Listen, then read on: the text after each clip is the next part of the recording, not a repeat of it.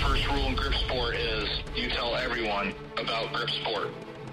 Crushing, pinch grip, thick bar, wrists. If the best guy in the world can't lift 100 pounds on it, I don't give a shit about it.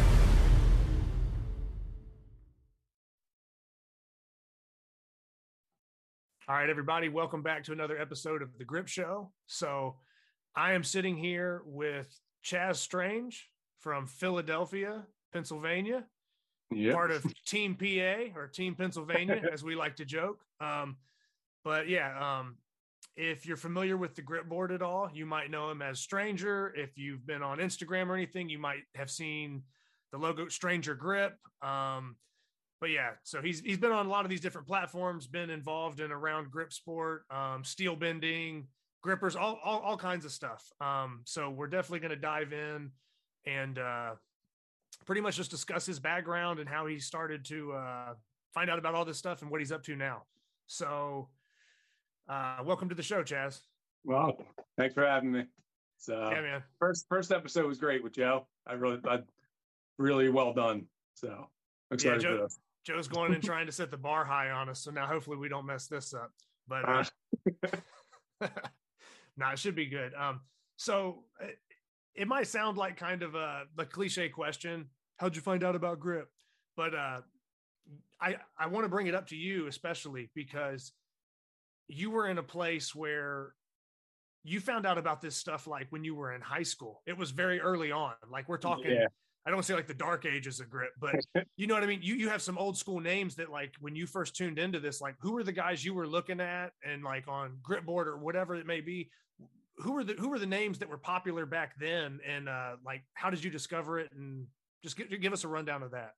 So me and my buddies got in the grip. Wayne, he's on the grip board as Wayne. Mike, he's Goaf on the grip board. And then my buddy Kev, who was Mind Over Matter, and then he got a new one, K Paone or whatever. And so we all got into it. It was like 2005, and they went to like a martial artist store to buy like a suitcase pad, which we're not fighters or anything. We're just like, we want to try to kick. you have a background. So whatever, we were in high school. So they go and they come back and they bring back this hand gripper. And it's like it looks like a Captain Crush, but it's not. It's like some like off-brand thing. And they bring it back to my buddy Mike's house, and like we can't close it. And we're like, why is this thing so hard?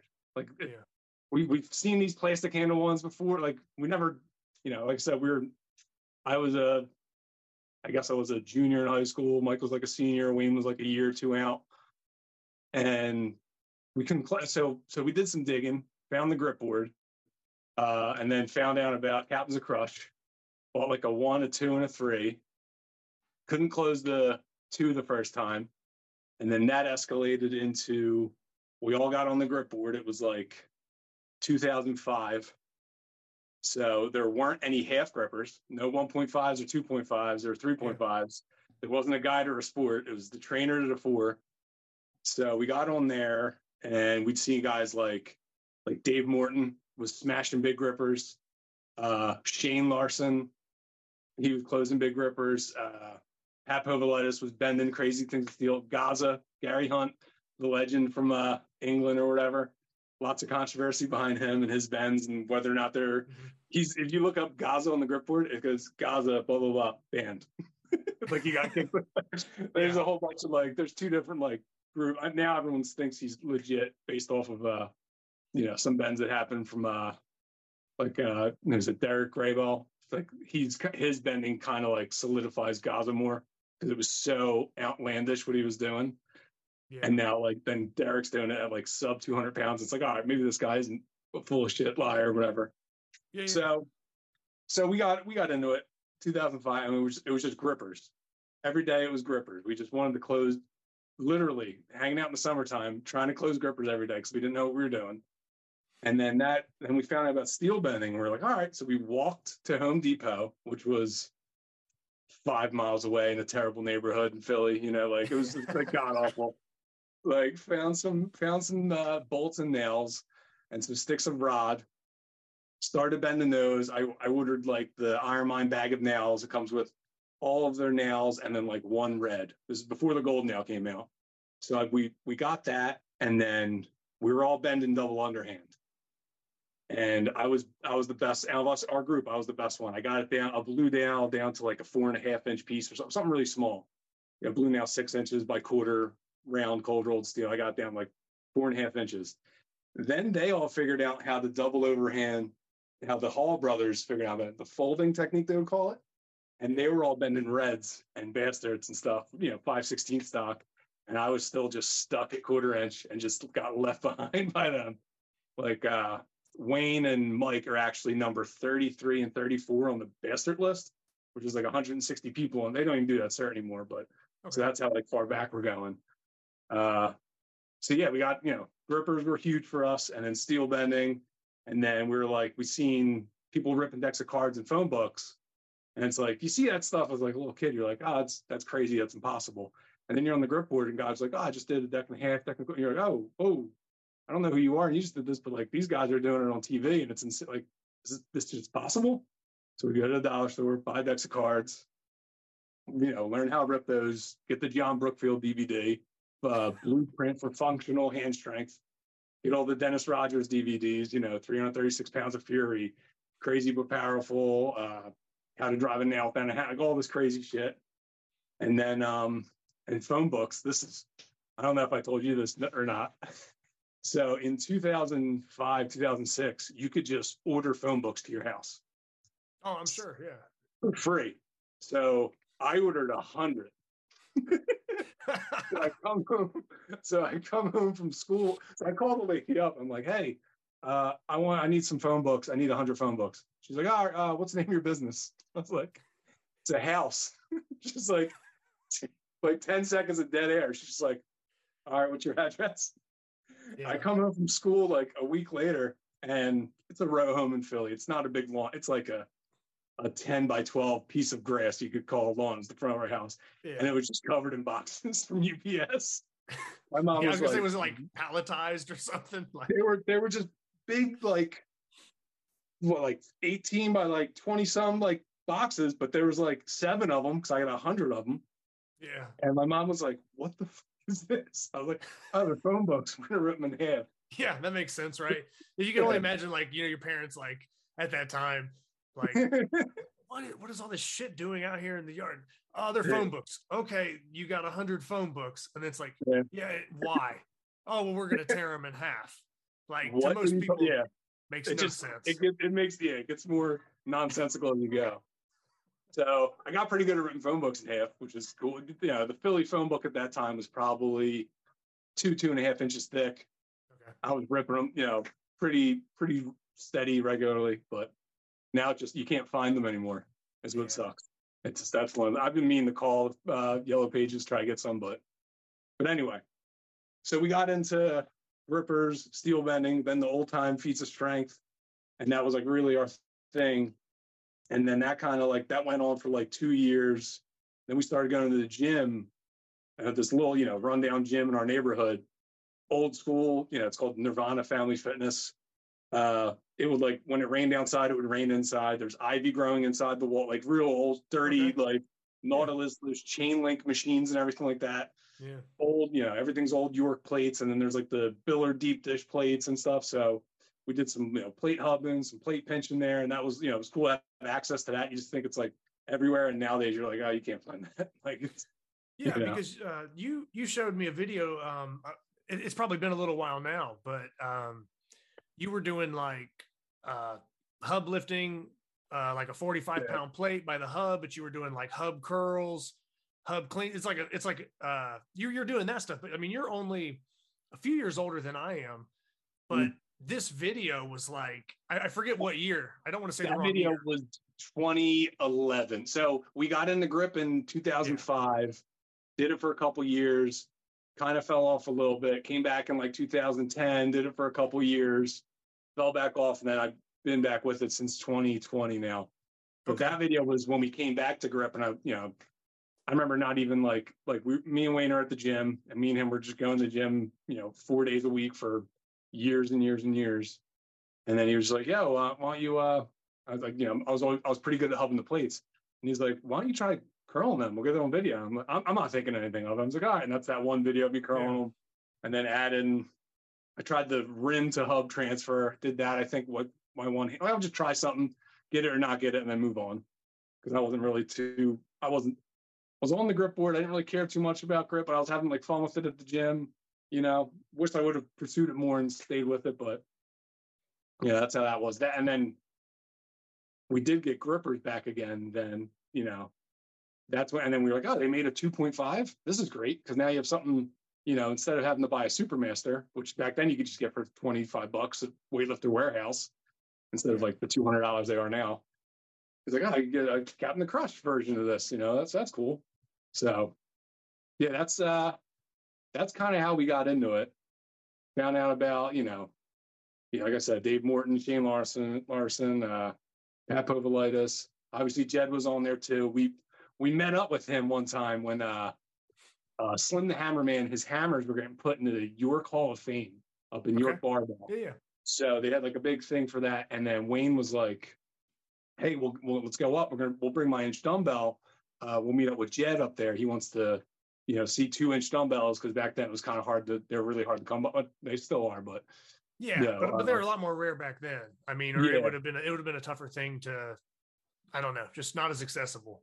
Yeah, and so with like social media today, you can talk to people. Like now, a bunch of people that have them, but back then it wasn't as. You're on the grip board. You're locked. There's no mobile app for it in 2011. You're just on a website on your computer. Versus now you have like access to everything you can see. So we ended up bringing up Wayne's inch dumbbell up there, and we meet Jed, whatever, say what's up to him, and Andrew Derniat's there. Okay. So we got the 2-inch dumbbells. They're laying there, whatever. We're all just we're bullshitting, whatever. Andrew Derniat comes up, looks at them. He's like, oh, all right. Sets him up a little bit, gets down, picks him up, and just runs. And he goes like. I don't know, whatever the world record is, plus 10 feet. Jed's freaking out. He's like, did anyone record that? No, it was just a spur of the moment thing he did. And it was just like a solid, this is 2010, 2011, like 30, maybe 40 feet, double inch run, no warm up, just look. But just on the fly.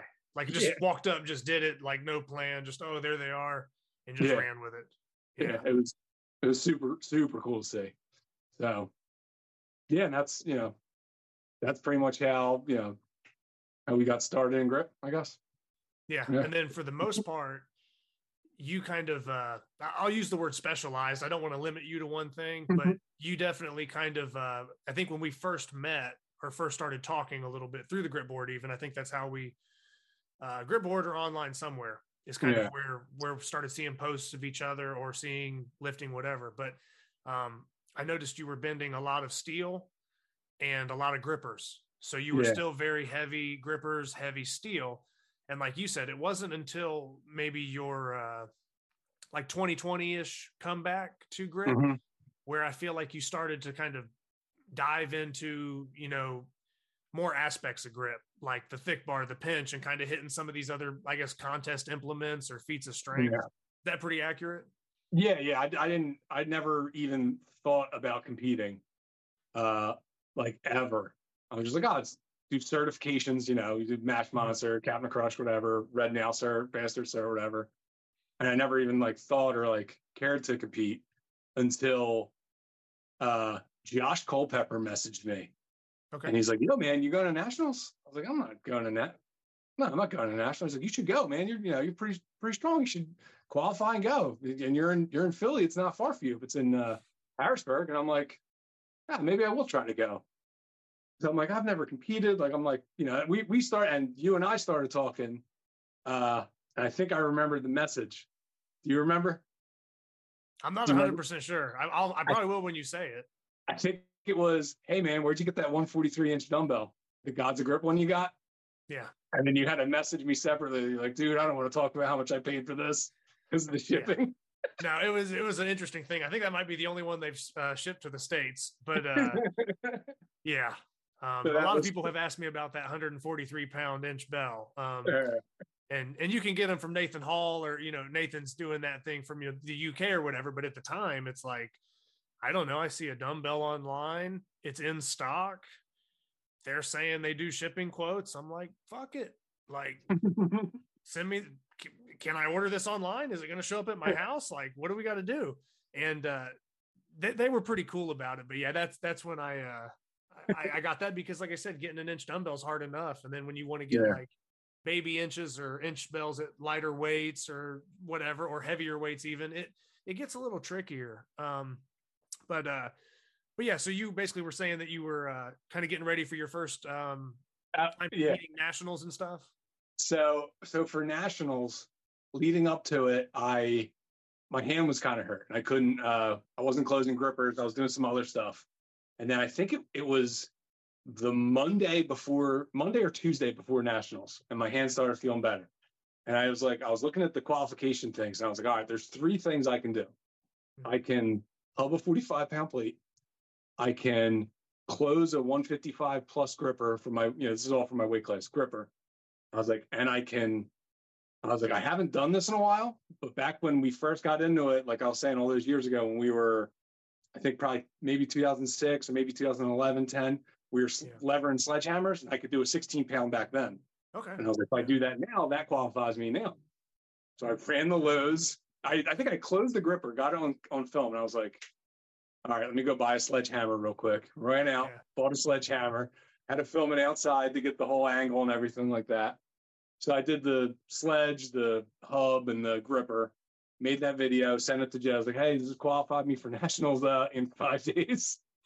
And he's like, yeah, man, that's good. Yeah. And I did nationals that Saturday, and I think I did the super series the following Saturday. That was my first, 2 competitions. Okay. So you pretty much had like this,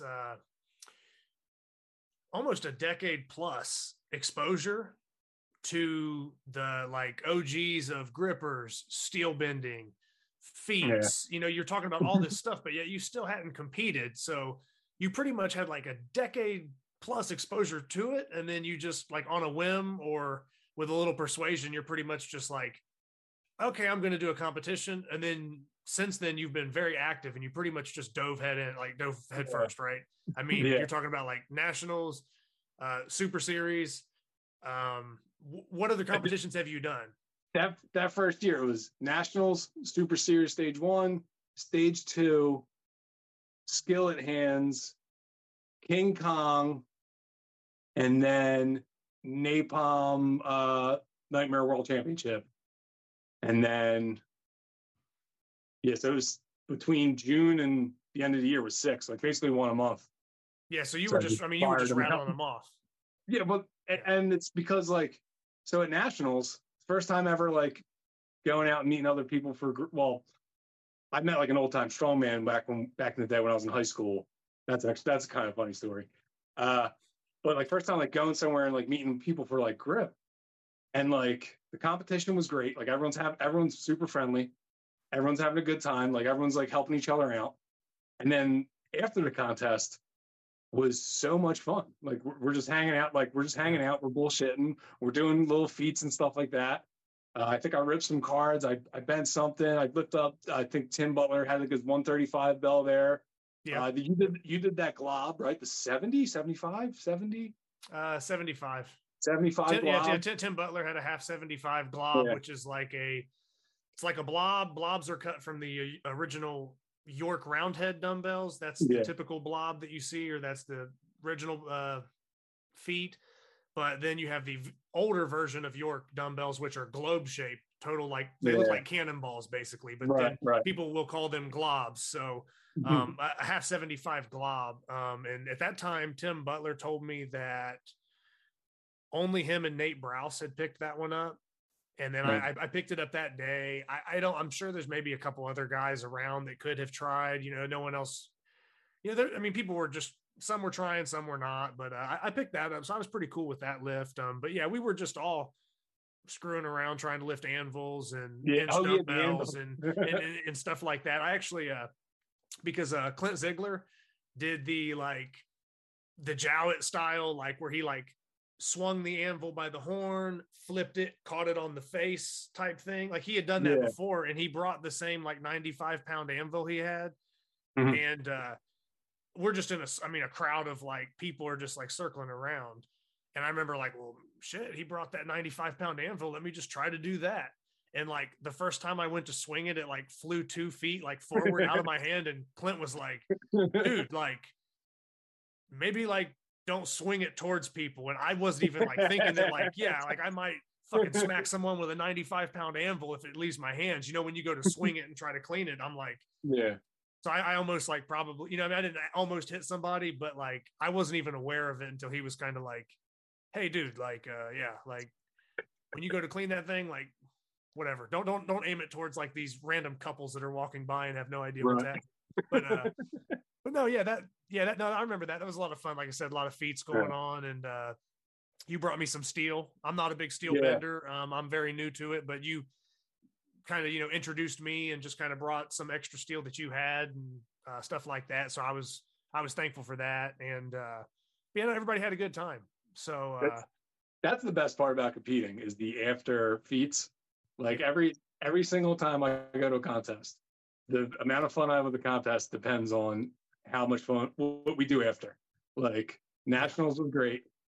What else was good? Like King Kong's skillet hands, because we were up at Alex's house. So it was like me, Tim Butler, Alex, and then a couple other people. Poncho was there. Okay. And that was a blast afterwards. What else? It's just Napalm Nightmare World Championship, like all that. Nationals this year, everything was just, you know, that makes. Oh, and the Maryland Strongest Hands. That was a fun after. Yeah, we had a lot of fun with that. So yeah, it just sucks. You know, you put all this effort, and like these contests aren't close usually, depending on where you're at. You drive, you know, anywhere from 1 to 4 or 5 hours to get somewhere, and then go there, compete real quick, and then leave. And it's like, it's kind of like go there, compete, bullshit with your friends who you know you don't get to see in real life, and do some grip feats with them, and you know, have fun. Yeah. So is there anybody that this is a random question off the top of my head, so completely unplanned, just because of what we're talking about. But so noting that like a lot of times when we are like whether it be on like a forum like the grip board, whether it's social media, in this small kind of arm lifting grip sport world, there's a lot of people that, you know, everybody's spread out. Like a lot of people that are interested in it are all spread out. You know, we have some that are maybe close to us, but it's spread out for the most part, and you're messaging these people. So a lot of times you're having conversations with people you've never met. Like, has there ever been a time where, I don't know, you talk to somebody online and then they like threw you off in person when you met them? Or like, it was like weird. You get what I'm saying? Like, has there ever been a time where like, man, I've been talking to that person for like 6 months. And then like, you like meet them in person and you're like, that was different than I expected. Or you kind of get what I'm saying? And like, if you don't have an example, that's fine, but not that I could say, let me think, well, you were taller than I thought you were going to be. Oh man, what, the camera had me looking short? Well, and then it's funny. Well, Jed said that to me when I walked up to him at Nationals. I was like, hey, how's it going? Chaz Strange, we're here for Nationals. And he's like, whoa, you're a lot bigger than you look. Because I scaled down my camera and I'm in like right now I'm pretty much touching both walls of my garage.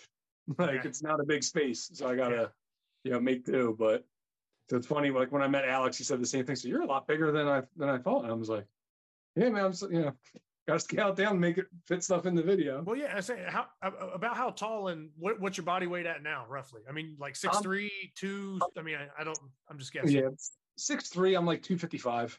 Okay, yeah. So like 6'3", 255 is not a small dude, but sometimes on camera, it's hard to judge how big someone is until they like walk up and you're kind of like, oh, like sometimes you're like, man, that dude don't look that big. And then other times you're just like, holy shit, he's way bigger than I thought. You know what I mean? So yeah, it definitely is a little different.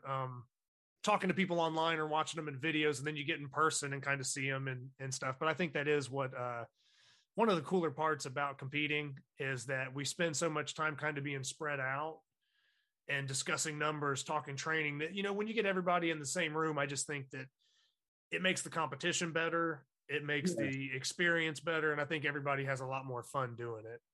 Yeah, definitely. So that first nationals that you did, that was your first like official competition? Yep. And then you think that the atmosphere of kind of meeting everybody is what kind of hooked you to continue and push at that pace to continue and like do multiple comps? Yeah. because you go there, I've only ever, so what was it? It was 20 millimeter grippers, 2-inch Napalm Nightmare, 3x4 Saxon, and Little Bighorn. So I've only done grippers and Little Bighorn before. So I was like completely new on the other two. And I was like, I don't know how I'm gonna fare with, because it was 4 attempts. It wasn't rising bar either. So I gotta like kind of pick my numbers as we're going.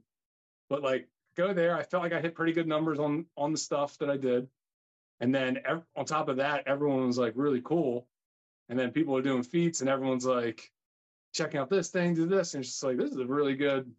I want more of this, No, and everybody kind of starts to like beyond the competition. It was almost like not everybody, but there was almost like we couldn't wait for that nationals to kind of like, hey, we need this Little Bighorn thing to wrap up, or as soon as I'm done with Little Bighorn, we're going over here to do the feats. Like people were almost more excited. A group of people were almost more excited to go over and do that. And just for what it's worth, I'll give one funny story from that particular nationals.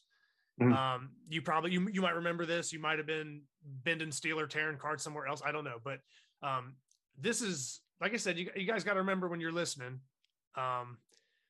All the people that I'm going to mention have gotten much stronger since 2 years ago. But is this Jason Dingy?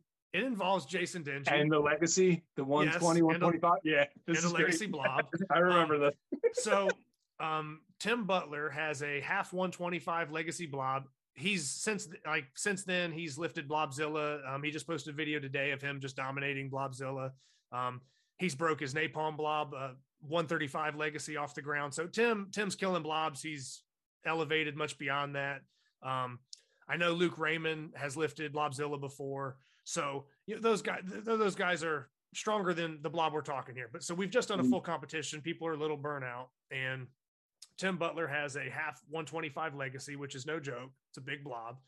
And me, Tim Butler, and Luke Raymond are just like kind of rotating in on it, and we're all breaking it off the ground, but it's not really like looking very like hopeful we're going to lock out a good lift.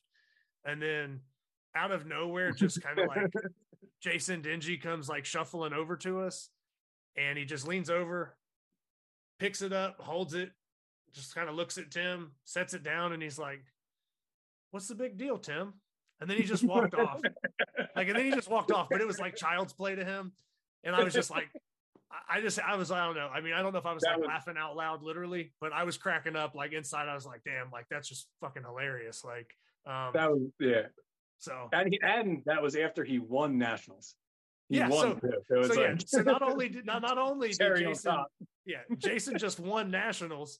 Now he just comes over to us, poor group of three, trying to lift this blob that we can't.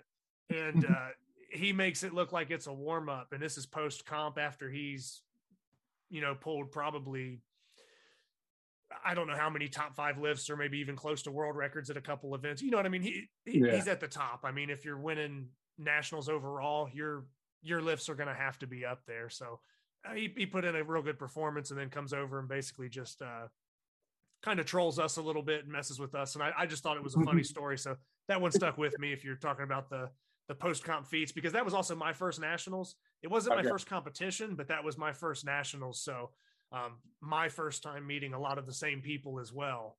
Yeah. And I felt kind of the same thing you did, that sense of kind of community and kind of doing the feats and it being fun. And the only thing was, I think going from, Harrisburg back down to where I'm at, it was a decent drive. So I wasn't staying the night, and I pretty much was like, hey, I'd love to hang out and do feats all night, but I'm heading back home and I got like 8 hour drive. You know what I mean? So I dipped out a little bit, and I think you guys continued to do some feats and everything. But yeah, no, like I said, I think it's good that like, since you've bounced back into grip, that you just hit the ground running, because a lot of guys try to wait until they I don't know, perfect scenario. They wait till all their numbers are good, wait till everything's perfect. And you're just like, I'm doing this comp next month, I'm doing that comp. And it's like, you're gathering so much experience on the fly that like, so what if I mess up this competition? next month. I'm, you know what I mean? You're just getting so much experience, and the guy that kind of waits for that moment to always be right, and you're probably just hurting yourself. If you wait until you're ready, you'll never compete. Pretty much. Yeah, you have to just, you're not perfect. You're not going to win them all. Like, go out there, compete, have fun, meet people, get out of your comfort zone, stop lifting by yourself in your fucking garage or basement or whatever. Like, get it. Like, it's fine if you don't want to, whatever, there's a lot of travel involved, there's money, there's costs, whatever. It's not free. Yeah. There's no prize money. And it's fine. To each their own. But if you're in your garage or base, whatever, home gym, and you're lifting and you're saying, oh, it's this much above the world record, and you never fucking compete, then shut the fuck up about the world record. Right? Pretty much. I agree. Like, dude, you have the world record in your garage. Congratulations. No one fucking cares. Do it where it matters. Yeah. And that's exactly. That's what I want to touch on with you and Joe's podcast about exactly that. The gym lift. How much does a gym lift matter? Yeah. Versus a comp lift. And it's like, it doesn't. Like an inch dumbbell lift matters. Feats matter, right? They all matter. Yeah. But if you're doing, a 1 rep max on a contest implement to the height in your garage, okay. It doesn't. It's training. It's training. Yeah, it doesn't. No one cares. Oh, I got 50 pounds more than this in my garage. That's cool. Yeah. That doesn't. You have the record there. Because essentially that kind of just tells us what you're capable of doing in a competition. Mm-hmm. It doesn't necessarily mean that you did it in competition. Like right. I'll use a fight reference. Like I said, I relate a lot of things to fighting sometimes. Like if you just took the entire population of the world and how many billions of people there are, there's a lot of them I can beat the shit out of. Yeah. But I don't get to just claim that as my record. You know what I mean? Just because I can. Just because I can. I like that analogy. You know what I'm saying? Like, oh, I'm 300 million and whatever. No, you have to go and actually do it and win to actually, get the credit. Like, you don't just get to like add things to your record because you could, or you have the ability and you're able to. So just because you're able to lift that, it still doesn't count until it's in a competition, or like you said. So basically it's a great training day. Hats off to you. You're strong as hell. It's a good training day, but it doesn't need to be used or leveraged in a way that discredits the guy that really actually did it in competition. That's where, you know what I mean? And I really want that to be the point of that to be not people who compete and pull above the world record. And that's not about that. It's about people who don't compete and mention the world record, especially like someone who like doesn't compete at all and then does a contest lift and says, oh, that's 2 pounds over the world record. It's like, you don't compete. I don't care. Yeah. But it's also, then it also scales down. If someone does compete and they just haven't done it, they'll get their event, but at least they're competing. They're putting, quote unquote, putting their dick out there and fucking seeing what they can do versus just hiding in the garage where you can't lose if you never compete. Right. Yeah, true. Right. Always be undefeated, hanging out in the bleachers or something. But yeah, and I think that's the biggest thing is if someone is pulling a world record, but they're quiet about it, then others are going to take notice. People are going to recognize that.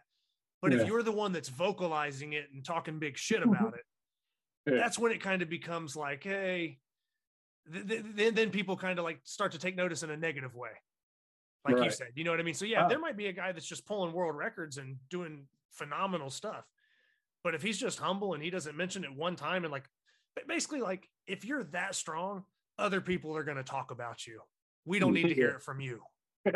You know what I mean? Exactly. If you're the guy that's telling us it's a world record and nobody else is, it's probably not a fucking world record, or it probably doesn't mean much. You know what I mean? So I think it's a great topic. Now, speaking of hanging out in home gyms, real quick, I'm not in mine right now, but my home gym, if anybody's ever seen any lifting videos of me, you'll see a banner behind it that says Temple of Truth. Now, I'm not going to go deep into why I named my home gym the Temple of Truth, maybe another time, but mine is the Temple of Truth. But to combat that, I named my home gym Temple of Truth. I got the banner, whatever. Tell everybody what your home gym is titled or at least what your rebuttal to me was and why you chose that. Temple of Truth, Church of Lies. The Church of Lies. Church of Lies. So if anybody wonders what Chaz's home gym is named, it's the inside joke is it's the Church of Lies. Yeah. So I don't know if he's really lifting that much when he does his flask lifts or if he's lifting an axe. I don't know. If it's the Church of Lies, I don't know if I can trust much coming out of it. Listen, I'm sponsored by fakeplates.com. So go there, use discount code Stranger for 0% off. They'll give it to you. Yeah, they're all fake. These York plates are all fake, so it's great. It's kind of like my inch dumbbell collection. All my bells are fake too on YouTube. Oh, they're rubber because they bounce. Yeah, they bounce. When I drop 170 some pounds from 3 feet high in the air and it bounces on a rubber stall mat, it means the dumbbell's rubber and it's fake. Yeah, YouTube taught me that. Good. So, yeah, I've learned my lesson going down that route. Now, in your background, you mentioned, and this is another kind of like comical take on, you know what I mean, just filling this stuff out. But 15 years of subpar powerlifting is your background. Can you kind of break down, define what subpar powerlifting is? Because that's kind of an opinion. You know what I mean? Yeah. Like if you go walking to your local Walmart right now, you probably don't have the lowest squat. You're probably not even an average squat. You get what I'm saying? You probably put up stronger numbers than the average guy. So could you just go in and kind of break down maybe what, I get the joke, 15 years of subpar powerlifting, but it just shows that you have full body training for a long time as well. So like, you're not just a grip guy. You've had a full body, work, strength base that's been going on for a long time. You define it as subpar, but could you, I guess, elaborate a little bit? So I guess, right after we got in the grip, I was 16. I was 16. We got in the grip and grippers and all that stuff. And then we started going to the gym and we were idiots. We would max bench every day and then do something else, like a leg press or a bicep. It was, we didn't know what we were doing.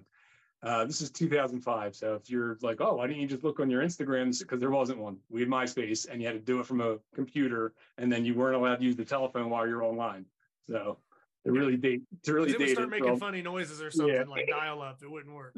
Yeah. So we started lifting and we didn't want to look pretty. We wanted to be strong. So we would lift heavy.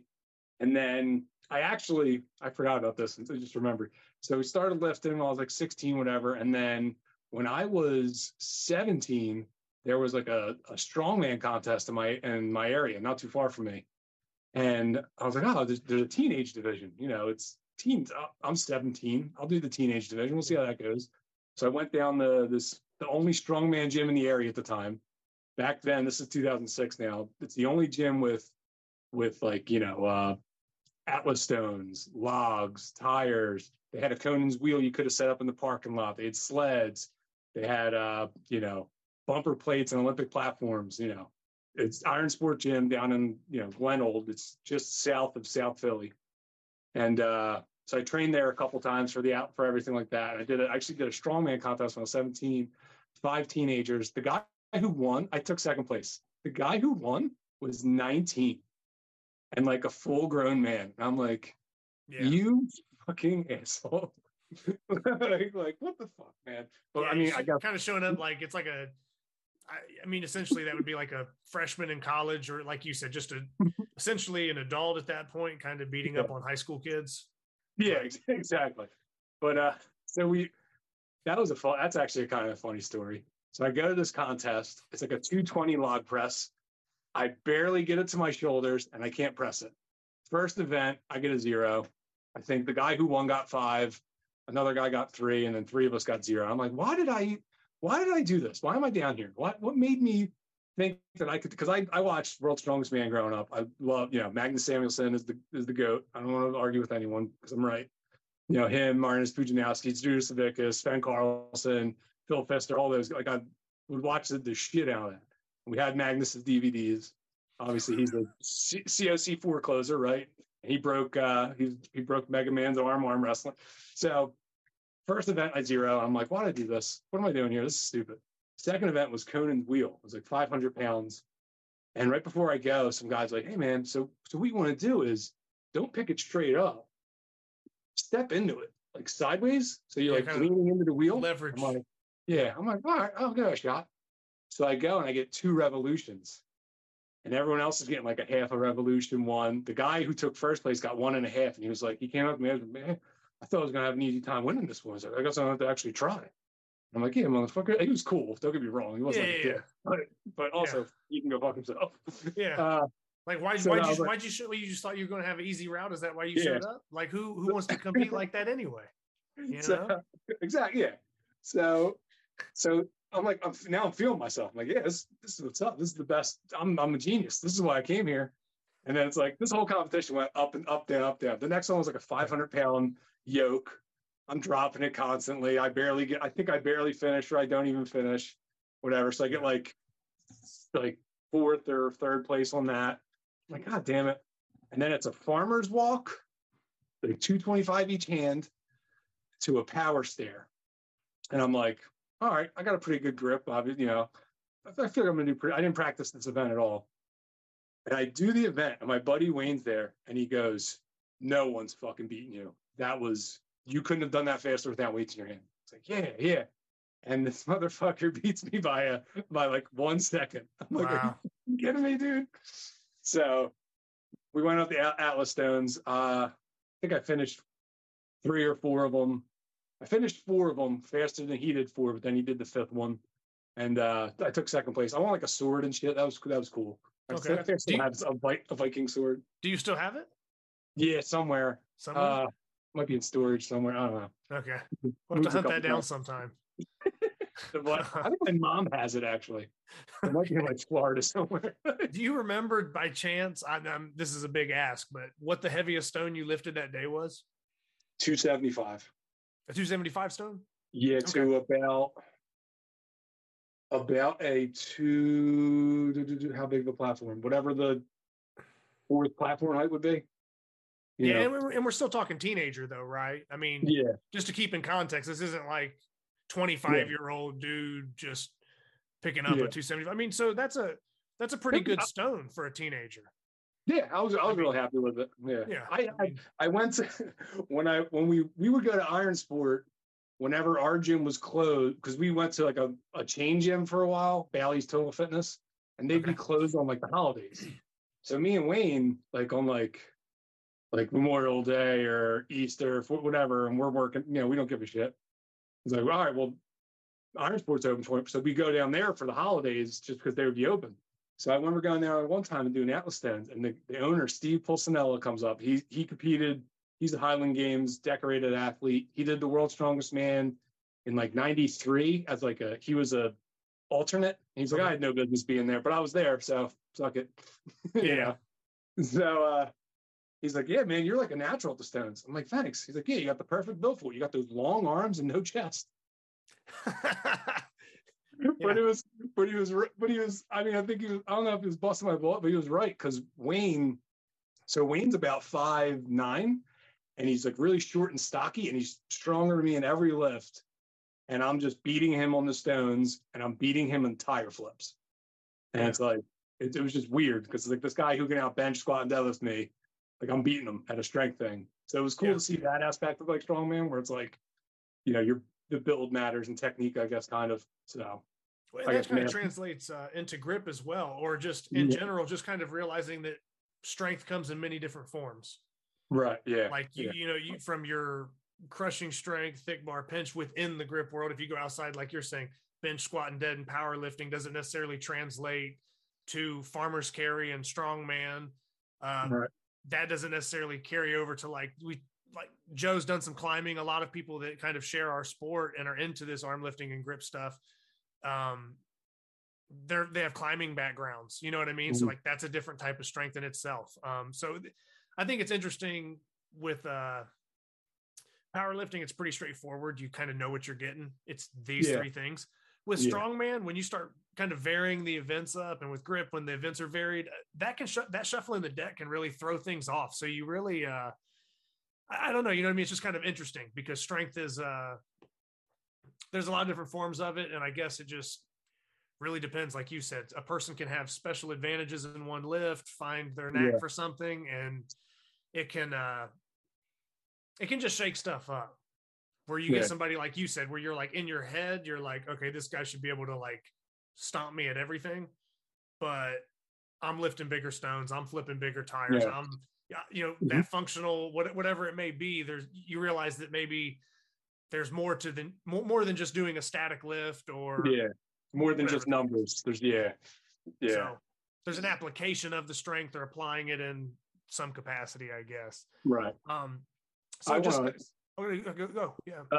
So subpar, 15 years of subpar powerlifting. Yeah. Sorry, we got caught up on the strongman stuff. So after that, I just did, the regular, squat bench. That I did one powerlifting meet when I was like probably in 2012 or 13. I just did a push pull just to do it. Mm-hmm. But yeah, we would just go to the gym, squat, bench, deadlift. We would run a bunch of programs like the cube method and 5-3-1 for a couple of years. And then we tried doing some conjugate stuff, but there wasn't enough, chains or anything like that in the gym or anything. But yeah, subpar. I had okay number. I was never really like super happy with my. I always had a terrible bench. I did okay deadlift, and then I think I had a decent squat at one point. But now it's like you watch these kids going out there and they're just like, you're like, Jesus Christ, man. Yeah, no, I mean, I don't know. It can kind of, I don't say drive you crazy, but yeah, I don't pay much attention to it because I just understand like the context of it. But yeah, I mean, you get into this like, and I'm not in it or I don't have it, but like the TikTok and all that, like you start going down this rabbit hole of what young kids doing this or what phenoms are out there. And it's like, yeah, there's some like 15-year-old kid that's probably benching 600 pounds. Cool. Like, you know what I'm like? It's just, it's a thing, so it's like, you stay on the internet long enough, I guess that's two things. If you stay on the internet long enough or you travel and go compete out in person long enough, you'll kind of find out where you stand. Exactly. Just the internet scrolling isn't going to make you any better. Whereas going out and actually competing will improve yourself. So, right. Yeah. If you kind of want to find out where you stand and, learn something and actually apply it and gain experience and improve yourself and improve at it, go find those good people that are going to raise your level in person as opposed to scrolling through social media and then almost getting depressed because you're not getting PRs every time you lift or you don't lift as much as XYZ power lifter at the top. You're not supposed to, you know what I mean? Or it's right, you don't have to. That doesn't have to be your training, But yeah, so you just having a well-rounded base, a little bit of powerlifting, kind of strongman base mixed with this early exposure to steel bending and grippers and stuff. So you're in tune with a lot of that stuff. I just want to bring up for like past achievements and accolades, you wrote down that you got first place in hopefully I say this right, Horito. Mm-hmm. That's correct. First place in the Horito bending contest for reverse grip. Could you explain what you bent and what exactly that was? So I think it's pronounced Jan Heller, who runs Horito, had a contest last year or some time ago where it was bend one of his bolts, either double overhand, double underhand, or reverse in Ironmind pads in 1 minute. And there'll be 3 different columns. And then whoever has the highest total score would win. So it's like if you did first place in this one, second place in this one, first place in this one, I guess your score would be like 4, and then that would be how you determine. So there's individual leaders for each style. So I ended up pretty early on in the contest. I did a 5.5-inch A2 double overhand, and I was like, oh, that's pretty good. And then I did a reverse grip. I did a 7-inch Horito A2. A2 is a 5/16 thick by 7 inches long stainless steel bolt. It's actually 8 millimeters, which might be slightly smaller, slightly bigger than 5/16 because it's metric, because they're from Germany. Mm-hmm. So I bent that. I bent a 7-inch one reverse grip, and I like smoked it. I was like, that's pretty good. I feel pretty good about that. So I'll cut an inch off. So I did a 6-inch one. Submitted that. I was number 1 on the category for it. I'm like, all right, well, that's cool. I'll be number 1 for a little bit until David Wiegren or Tom Finderglass or Chuck and Canuck beats it, whatever. I was like, but it'd be cool. I'll be first for a little bit. One of these guys certainly will do a 5.5. And then, like, as the contest kept going on, like all the double overhands and double underhand bends keep getting like changed around. There's more and more people going. And then my bend's still there. I'm like, they're just waiting because I know, I'm not a better bender than these guys. I know especially Dave Wiegert. I know he can do this. Yeah. And the contest ended and I was still in first place. I was like, what the fuck? Yeah. And You surprised yourself. Yeah. I was like, gee, especially because like Tom, I think he took like 2 good attempts at beating it because it was either you beat it on size. So if you bend a smaller piece, you win, or if you beat it on time. So I don't know which he tried. If he tried doing a 6-inch piece faster, if he tried doing a 5.5-inch piece, but he actually tried it twice and couldn't. I was like, I was like, all right, cool, man. And then I got like my little like trophy for it, first place for it. So it felt pretty good to, take first place in that. The overall winner was Dave Wiegren, though. He is, in my opinion, in that year, what was it, 2022? And we talked about this in our bending group chat. I think he was the bender of the year because that contest proved he was the best overall. Was it non-brace bender? I would say because double overhand, reverse grip, and double underhand. So he got all those, and then he did a bunch of monster brace bends of like huge pieces of steel. And then he's always like a 4.3 reckon with horseshoe bending. And I was like, this dude probably had like the best year. Like it's insane. But yeah, I ended up winning it. And it was a 6-inch piece of 5/16 stainless steel bolt in single iron mine pads bent in less than a minute. I think I did like 30 seconds. So that was cool. Now, on to the other one, Mash Monster 2 certification. Yeah. For anybody who doesn't know, the grip board is like an old school grip form. It's been running for a long time. There is a certification process for their grippers. Do you want to kind of break that down, being a better gripper guy than myself, kind of what the Mash Monster ladder is, and then we can go into you certifying on that second level? Yeah. So you want to go into the like how it got started too? That's a quick little, or you could do that. I mean, yeah, however you feel the listeners would understand, I guess, the magnitude or what kind of a frame of reference for what that close of a gripper means. Okay. So I hope I don't get any of this wrong. So I think it's 18 years ago on the grip board, they had a whole bunch of people that were 3 closers. And then there's only 5 dudes that are 4 closers. Right. And it's like, so you close the 3. And then, like, realistically, the 4 is probably not going to happen. So then what do? You're sitting there in, like, limbo, like, all right, I close. There's no 3.5 yet. It's like, there's no other certification. What do you do? So they go to Warren Tedding when he was still alive, and they had him custom make a set of grippers, which as of right now goes up to Mash Monster 10. Okay. Maybe technically goes up to 11. We'll say it goes up to 10. And these grippers were between a 3 and just past the 4 probably now at this point. And they basically were a way to, so you got a 75, I think it was 75 3 closers at the time, 18 years ago. So it's a lot. That was a big percentage of them who were all just equals. And it's like, all right, well, let's not make everyone equal. Let's find out where everyone sits. Because with a number 3 certification, you get sent a gripper. Well, back in the day, you could just bring a gripper. But now you get sent a gripper and you have to close it. And it's like, you don't know, grippers vary a lot, gripper to gripper. I have a 3 that rates 135 and I have another one that rates 154. Like you're not, there's huge difference. It's in grip and hand gripper, it's huge. So they custom made these grippers, the Mash Monster 1 through 10, and 1 and 2 are the same gripper, but the mounting on 1 is lower, which makes it easy because that's how leverage works. And they made it so that you sign up for it. You get sent the gripper. You have to open it on camera. You have X amount of time, I think 15 minutes, and you have 3 attempts to make a legal close on it. You send it back in, judges vote on it, and if it passes, then you get put on that Mash Monster spot. Once you do 1, then you're allowed to do 2. Once you do 2, you're allowed to go 3, and et cetera, and so forth. Yeah. So you can't just start anywhere you want to go, even though someone might be like a 4 closer and be like, well, let me try Mash Monster 6. It's like, you got to start at 1, man. Yeah. So And they made it so one is accessible to anyone who's already a certified 3 closer, or if you send a video of yourself parallel setting a 3 and closing it. So, and then that has to get judged and approved, and that way they know you know how to film and everything too.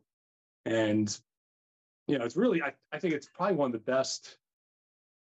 It's nearly perfect grip cert, except for the huge gap between 2 and 3, which people know about. But because number 1, the Match Monster 1 feels like a nice 3, Match Monster 2 feels like a harder 3, and then it jumps, from like 20 RGC.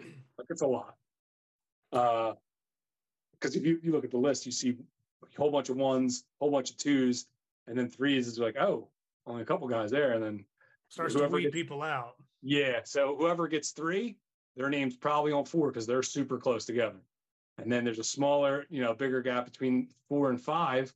And then whoever closes the 5, you can probably close the 6 too. So it's all the same guys. Mm-hmm. And it just goes on and on and on. So it's, I think it's a good certification. It's, way to really measure yourself. Everyone's closing the same exact gripper. You don't I was going to bring that up. Yeah, so the Match Monster 1 that I closed was the same that 160 guys closed. The Match Monster 2 was the same that 67 guys closed, or whatever it is. Yeah. So everyone closes the same gripper. It's almost as even as like you can get, and you can keep going up from there. And now, just for listeners to know, like how you can kind of be put on the spot is, when that camera starts rolling and you're unboxing it and you have to take your attempts, if you fail those attempts, you don't get to just like, oh, I'll do another 15 minutes tomorrow, right? Yeah. That attempt is your attempt. And if you fail it, in defeat, you mail that gripper back, and you just got to get back in the queue some other day, because you don't get to just keep trying it, right? So that's how it's kind of similar. You have a window basically where it's like, they send it, you either close it within those rules, or you're shipping that gripper back basically defeated. Exactly. And you've closed the Match Monster 2, right? Yes. Match Monster 2 right hand, Match Monster 1 left hand. I almost got the 2 left-handed, but missed it probably by 2 credit card thicknesses or something like that. But I actually messed up on my Match Monster 1 video. I got it. So they made a new rule. You have to film all 3 attempts, no matter what, because some people are having too blurry of videos or something like that. Yeah. So I do, and I'm nervous because it can't leave the frame of the camera, and it doesn't count anymore. Like, you have to be on. I'm filming by myself in my garage. I open it up, chalk up, I slam it righty, I go get in position, I slam it lefty, and then I push stop record. Wow. And I was like, and then I hit it again. I'm like, you stupid mother. Like, I'm just like, God damn it. Can I clip this back together? I was like, I completely forgot for a second. I didn't know what to do. And I just, hit record again.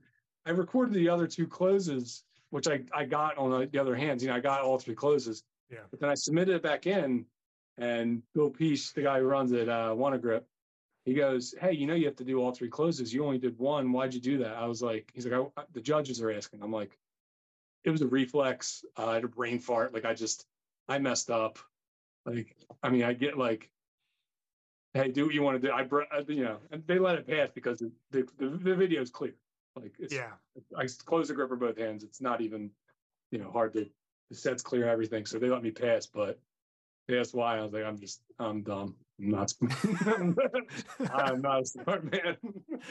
But it wasn't like a cocky, like, oh, I'll close it once and that's it. Cause out of habit, how many times have you in your training, filmed gripper closes, and it's like record, set, close, stop. I'm not even thinking. It's just, it's like breathing. You're not thinking about it.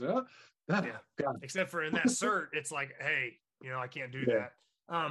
So that's basically some accomplishments that you're kind of proud of, or, some bigger things that are a little more notable that you've kind of, knocked off the list. Future goals that you have written down that you'd like to approach: lifting the inch dumbbell, lifting the fat man blob, and climbing up to that MM4 that you spoke about. Yeah. So do you have kind of a priority of which one of those you want first, which one's up next. Maybe you just got to kind of wait and see how training goes before you kind of pick one out, or it'll happen when it happens. Yeah, they're kind of, so right now at this moment, I'm kind of taking a break. My fingers like really messed up. Like it just hurt. Like it hurts when I like tie my boots in the morning. Like it's just bad.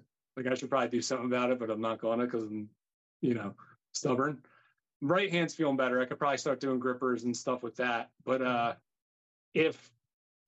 since I started doing all this competing, like I really just want to keep competing and doing stuff like that and bump my numbers up. But I might just try to.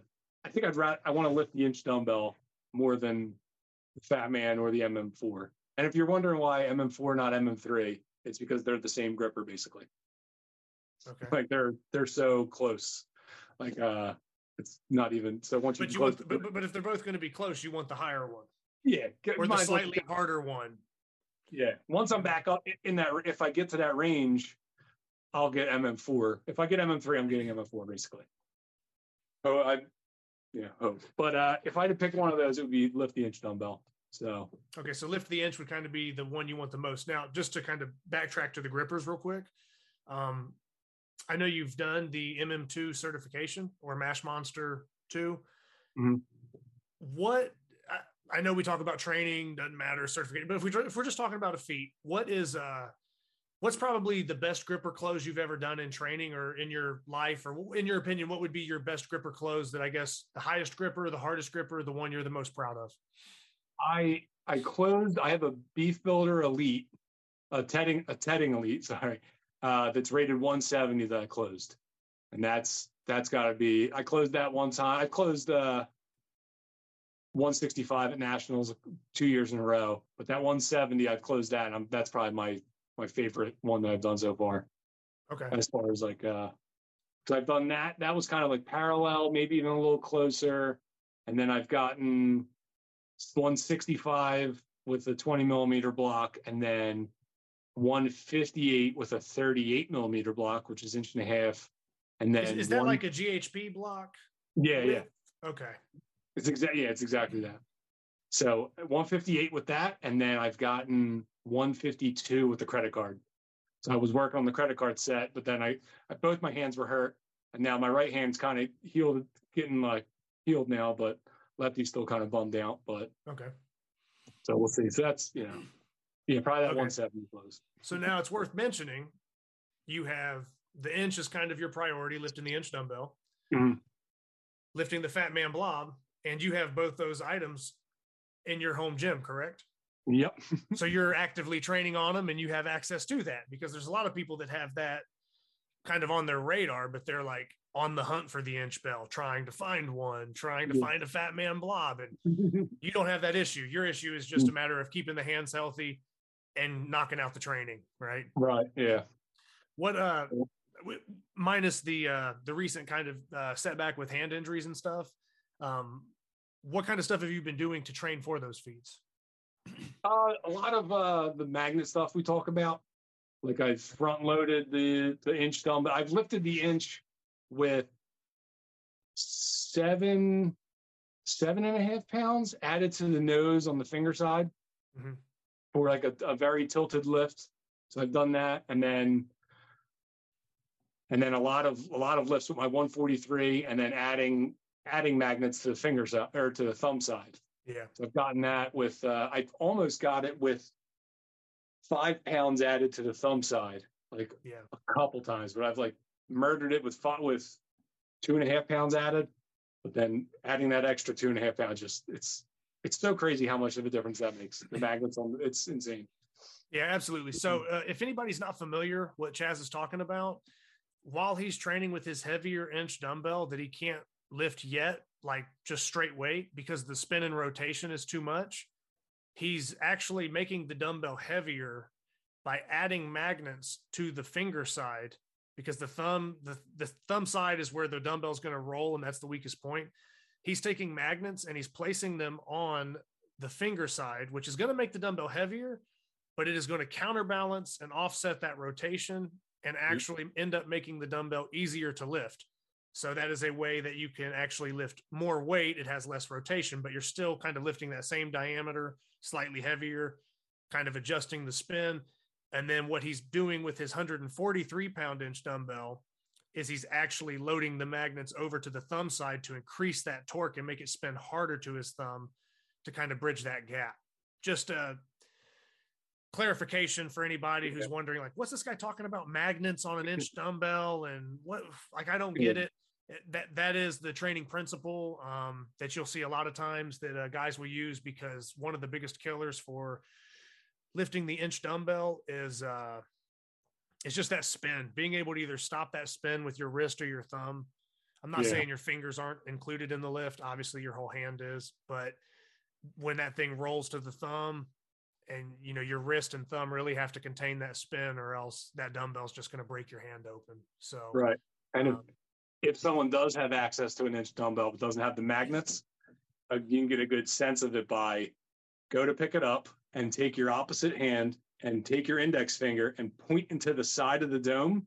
Just, you're not lifting anything with it. You're just going to stop the rotation and then try to pick it up. So if you can't lift the inch dumbbell, try it like that. Stop the rotation with your opposite hand and pick it, see how much easier it is. And that's what we're doing with these magnets, but you can actually measure the progress you're making on it, because you can't measure how much pressure you're putting your finger on there, because, you know, you're just pushing. Yeah. But you can measure the, you know, the weight added to which side of the dumbbell, if that makes sense. Because, you know. Yeah. And I've even told people, like, with training the inch dumbbell or something, to like counterbalance that spin, or if they don't have something heavy enough to increase their spin, I'm like, just take some 5-pound plates or something and just duct tape that shit to one side.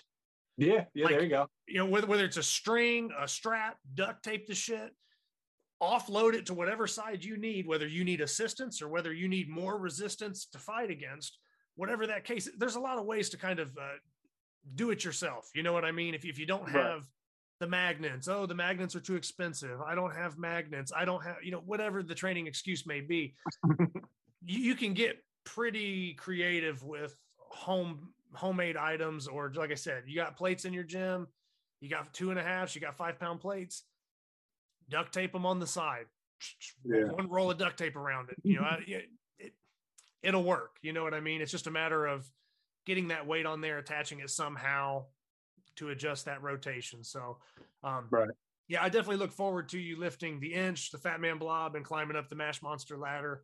I've only done the MM0, which is basically not on the ladder. It's just kind of like the entry point to, I guess, say that you can apply for the one. So I'm nowhere near Chaz's level. Yeah, you're in the mix. That's in the mix. You're there. Not yet. I'm not a gripper guy, but I am working on it a little bit to kind of round things out and get a little more well-rounded. Because for a while everybody's like, oh yeah, like I'm launching blobs and bells and pinching 45s and whatever, just name the feat. But then it's like, hey, you want to see me close a 2.5? And it's like, yeah, dude, everybody can close a 2.5. You know, it's like, so it's taken me a minute to kind of give grippers their proper attention, but I've started to kind of dabble in that a little bit more and train a little more serious. And I've closed some 3s. Maybe they're on the lower end or right at about average. I haven't really like gotten to the point where I'm slamming real hard 3s, but it's also, you're doing good. It hasn't been the biggest focus of mine. So it's like, now that I'm turning the scope on it, I think the increases will start to come. But yeah, I look forward to you landing all those lifts. The inch, Fat Man Blob, MM4. So yeah, if anybody is tuning in or following Chaz's training, be on the lookout for him training those things. And when he pulls one of those off, congratulate him, because it probably won't be long for at least one of those. It's going to happen at some point. So moving on, just kind of running down the list. In, I will say, our sport, I'm kind of making this very broad, right? Our sport, because our sport can be defined as a lot of things. It could be arm lifting. It could be grip sport. It could be someone in their basement garage who just bends steel and picks shit up and does grip feats and has no idea about sanctioning with either organization, right? So Right. this whole world is like, there's non-competitors, there's people that compete in both organizations. And I say Armlifting USA and I say Grip Sport International or GSI, because that's the two premier organizations. If you're looking to compete, those are the two premier organizations where you will be able to sign up, you will be able to contest or, go to a contest and test your skills with everybody, right? Mm-hmm. And then, like I said, but that doesn't exclude for me, when I think of the grip world or the grip community, there are plenty of us that are out there, like you said, in the garage, just doing this for fun, just trying to challenge themselves, just challenging their buddies. And maybe they don't even have a dog in that fight of, who to compete for or what to do. But as far as people competing, there is like a little bit of a divide sometimes between Armlifting USA and Grip Sport International. You've competed in both. You just did Maryland Strongest Hands. You were just at Nationals within a month apart. You competed in both. Yeah. I'm not too different myself in the fact that, I was at the Arnold competing for Armlifting USA at the Arnold Classic. And then a couple months later, I'm up in Pennsylvania for GSI doing Grip Sport Nationals. So we're both familiar with kind of competing on both sides and willing to compete on both sides. So I guess the thing is that with these being kind of the two premier organizations that kind of represent, like I said, our sport, and our sport, I don't define to just those two, because people at their house lifting count too. You know what I mean? You know what I mean? It's deeper than that. Like, just because you're not in a powerlifting meet doesn't mean that there's not people powerlifting in gyms somewhere that have never competed. Like, I'm sure there's guys right now that have never done a competition that are bench pressing 600 pounds somewhere. And it's like, yeah, he's still bench pressing. Does he get to claim records? No, but you get what I'm back to the earlier talk, but you get what I'm saying. Right. So if we're just talking basically competing, there's a little bit of history with Armlifting and GSI. I don't want to get into I guess maybe rivalry or get into anything negative, but as far as Armlifting versus Grip Sport, do you have any maybe thoughts about that? Or I'm trying to think of how to put this. Maybe ways that both sides or lifters on both sides could work together to make things a more positive thing or more welcoming on both sides. I feel like there's probably some people that only lift in Armlifting USA that are maybe scared off by GSI, or they don't even know about it. And they would be more than welcome to come over to GSI or sanction their competitions, or do like a lot of people do, like Mike Saffel and Jason Dingy are getting ready to run one up in Ohio where it's dual sanctioned. Right. I think Michael Dalton in Virginia dual sanctioned. So, you know what I mean? You can dual sanction because some of these events cross over, you know what I mean? Where we can test very similar lifts. They're different organizations, but a lot of people train the same stuff and a lot of the same implements kind of carry over to where people have the opportunity to compete in both. What would be your advice, I guess, for maybe somebody that only does GSI or Grip Sport International, or someone that only does Armlifting USA? What would your advice be to them? Be open-minded, try the other one, stick to your guns, or, do you have any kind of take on it as someone who competes on both sides?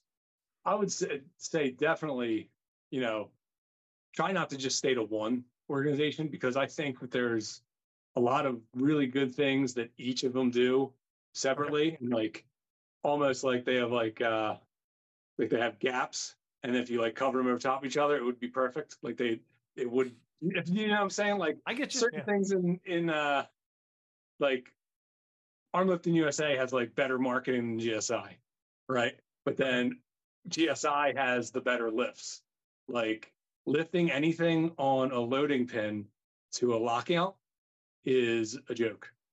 The crossbar is just the way to go. I don't understand why. And what he's and what Chaz is referring to is most lifts for Armlifting USA, all lifts really. There's no pull to height. It is all pull to lockout. Lockout is up to a judge.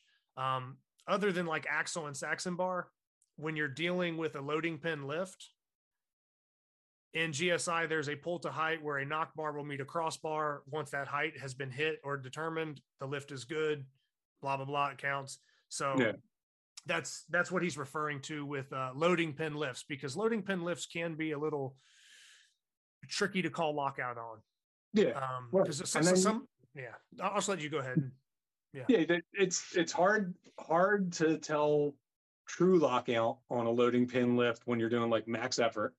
And then also you could like sumo the lift and lift it like 2 inches, and then that's a lockout lift. But then if everyone's lifting to 6 inches on a crossbar, it's like playing field's level. You got to lift at 6 inches. There's no, it's not the same as like when you watch guys bench and they go, well, my arms are too long, I'm not as good as bencher as this guy because his arms are short. It's no, we're doing 6 inches. And it's not every lift is 6 inches, but just for instance, there's a lot of lifts that are 6 inches to a 6 inch pull height.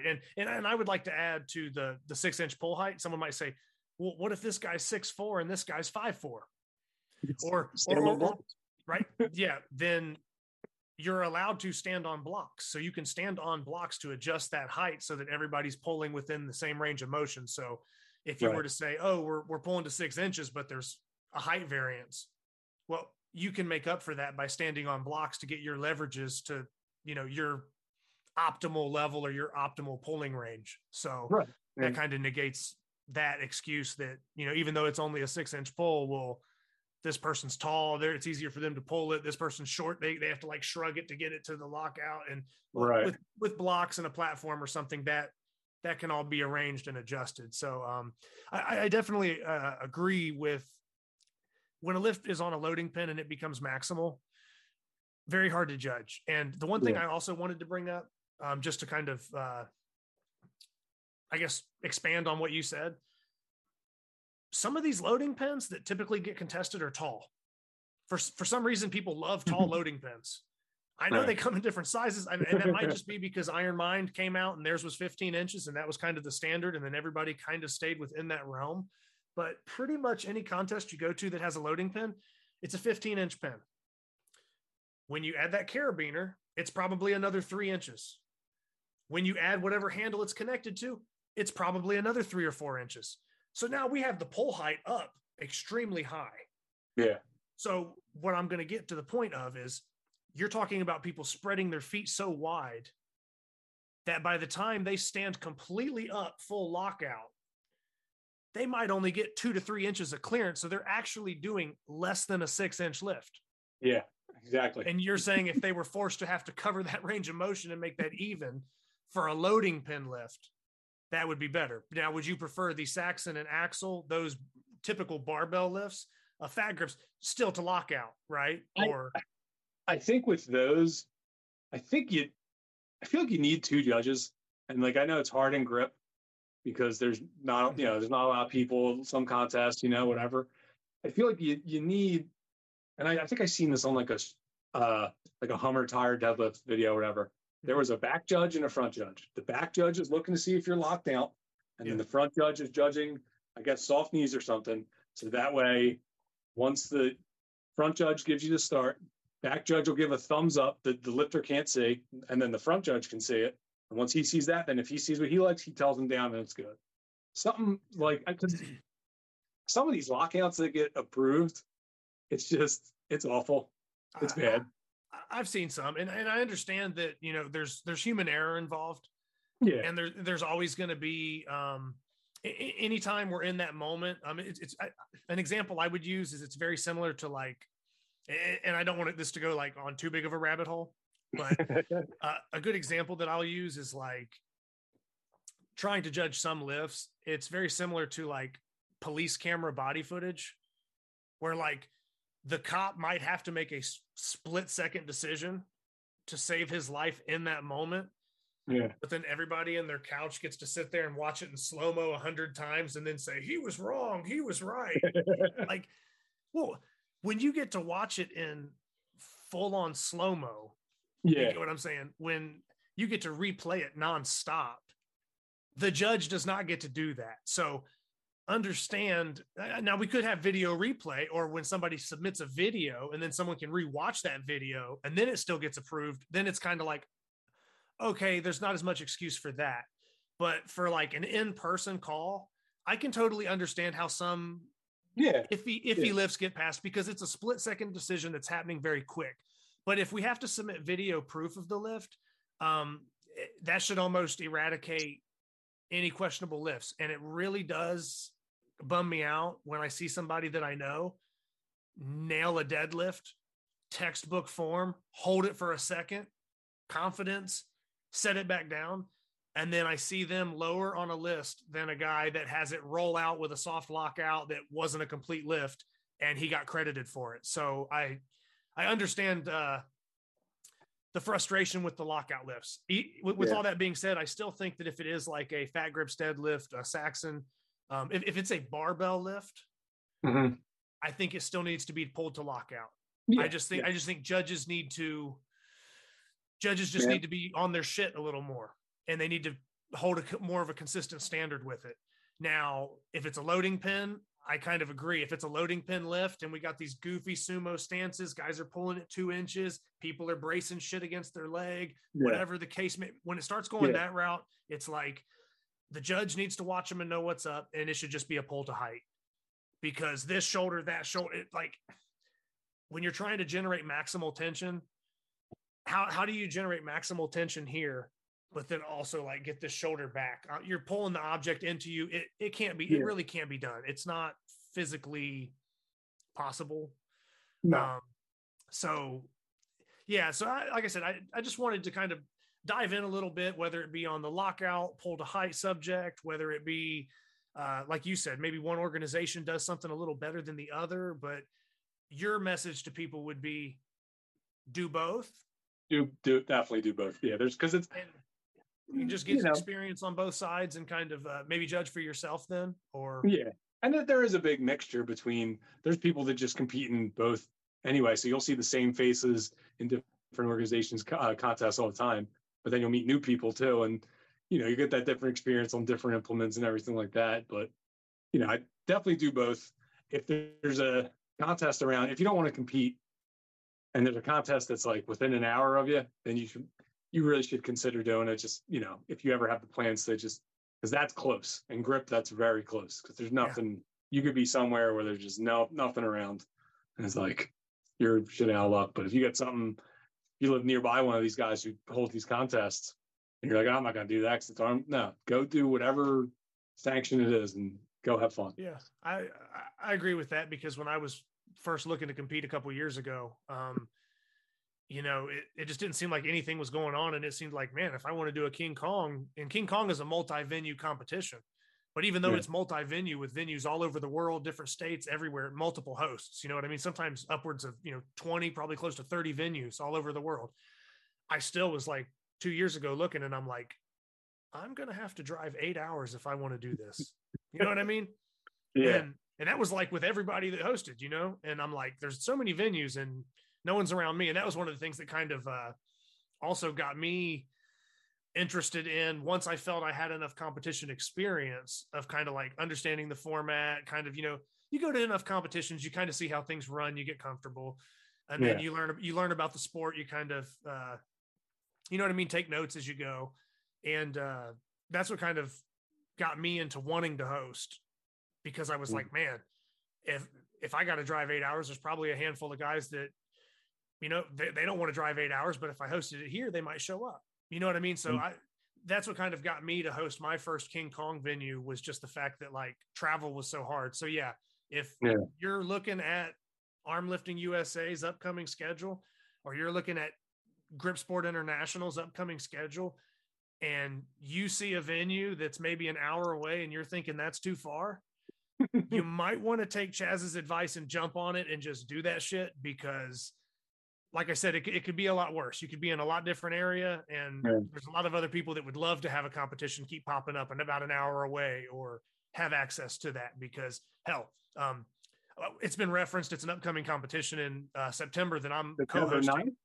Yeah, September 9th. I'm co-hosting with Ben Helms. We're doing heavy hands, which is going to be through GSI. But even though I'm hosting that, I'm still fucking driving more than 4 hours. So even though I'm the host, I'm still driving. So yeah. So trust me, like if you're just competing and you're just showing up to lift, and you have something roughly within an hour of you, get out and compete, man. Especially if it's something you're looking to do. Just get involved, meet the people. When you meet that person, that you just start like branches out. You meet this guy, he knows so and so. Then you go to that comp, and then next thing you know, and then you want one of these blobs or these inch dumbbells. Oh, you talk to this guy. Well, he knows somebody. Next thing you know, you're like in the network, and you can like find these competitions and you find these opportunities and stuff like that. And then you kind of realize that, hey, it's not as bad. I don't have to drive 8 hours. There's other ways to compete. So, does that mostly kind of cover, I guess, that subject as far as that, just kind of wanting people to get out and kind of experience both sides of that aspect of grip training or that grip competition. And that's kind of just breaking down some of the differences, because I think there's still some people that have that question and basically say, what's the difference between arm lifting and grip sport? And I'm not going to spend too much time like diving into one pulls to lockout, one pulls to height. If anybody is aware, Poncho runs Grip Sport Latino, correct? Yeah. Right. So Eric Roussane did an interview on Grip Sport Latino. So if you guys could follow Grip Sport Latino or find that on Instagram or anywhere, Eric Roussane, very decorated lifter, athlete, and I hope to interview him in the future. I will be interviewing him in the future at some point. I can almost guarantee it. But Eric did a very good job. I'm referencing this interview with Poncho for Grip Sport Latino because Eric did a very good job of breaking down what the difference was between the two, where one pulls to lockout, one contests these kind of things, the other pulls to height. They kind of contest these type of things. This side, you won't see this side, you're not going to see, you know what I mean? There is a difference in the sport, but with that being said, there still is a lot of similarities. We're still training thick bar. There's still pinch. There's still wrists involved. You know everyone's what I mean? Everyone's doing a 3-inch Saxon bar. It's in every, and both sides are contesting, even the exact same implement on some occasions. So just something out there for those of you that maybe have competed on one side, haven't competed on the other, didn't know that there was a divide or there's two different things. Just from two guys that have competed on both sides, there's just a little extra info, I guess. Yeah. So with that kind of being covered, other than grip, for your hobbies, you have movie watching. So you're a movie guy. I watch ton of movies. Yeah. And I can watch movies over and over again. Okay. and I just, besides, because grip is like my active hobby, and I guess that's my inactive hobby. Okay. So for movies, I don't want to like put you on the spot too much, but we got to get into some opinions here. And I know it might not be grip related. I'm going to answer with just one easy one. Okay. Do you have a movie that involves grip? And not like a training video where like you watched like some guy teaching you how to set a gripper. I'm talking about like just a common regular movie that has like a really funny grip scene in it or something that relates to grip. Yeah. It's actually in one of my top 3 favorite movies. And you're going to know the scene the second I say the movie. Okay. It's 2 guys, and I'll tell you the movie afterwards. 2 guys, and the one guy's drinking a can of beer and the other's drinking a water out of a styrofoam cup. And the guy with the can of beer drinks his beer and then like crushes it. And then the guy with the styrofoam cups drinks his and then crushes it. It's in Jaws when they're on the boat. Yeah. But it's one of those older cans that's actually supposed to be really hard to crush. It's Quint and what's his name do it. So that's like a funny scene I always liked. No, that's a good one. I guess if I could give one, I'm coming up with off the top of my head, would be Of Mice and Men. Okay. I've never seen that. Okay, Of Mice and Men. So you got Lenny and George. You probably at least are familiar with the characters or the principle of the book and whatever. Okay, so you have Lenny and George. Well, Lenny's the big dude, whatever, kind of slow, blah blah blah. Dude goes to punch him, and he just catches his hand and just crunches it like in a crush grip and breaks his hand. So if I had to pick like grip popping up in a fairly popular movie that people would know, it would probably be when Lenny. Lenny? Yeah, when Lenny crushes the dude's hand, catches it and just crunches it down and just breaks his hand. So that would be my suggestion. So we got a couple of crush examples going on in these films. So now you mentioned Jaws. Do you have any other films that are kind of in your like it's on and I'm not turning it off? Like if it comes on, I can't turn it. What movie is that? So Jaws, obviously. Django Unchained. I fucking love that movie. Have you seen that? Yeah. Django, The Thing, the original 1982, John Carpenter, The Thing. Kurt Russell, right? Kurt Russell, yeah. Yeah. That movie's awesome.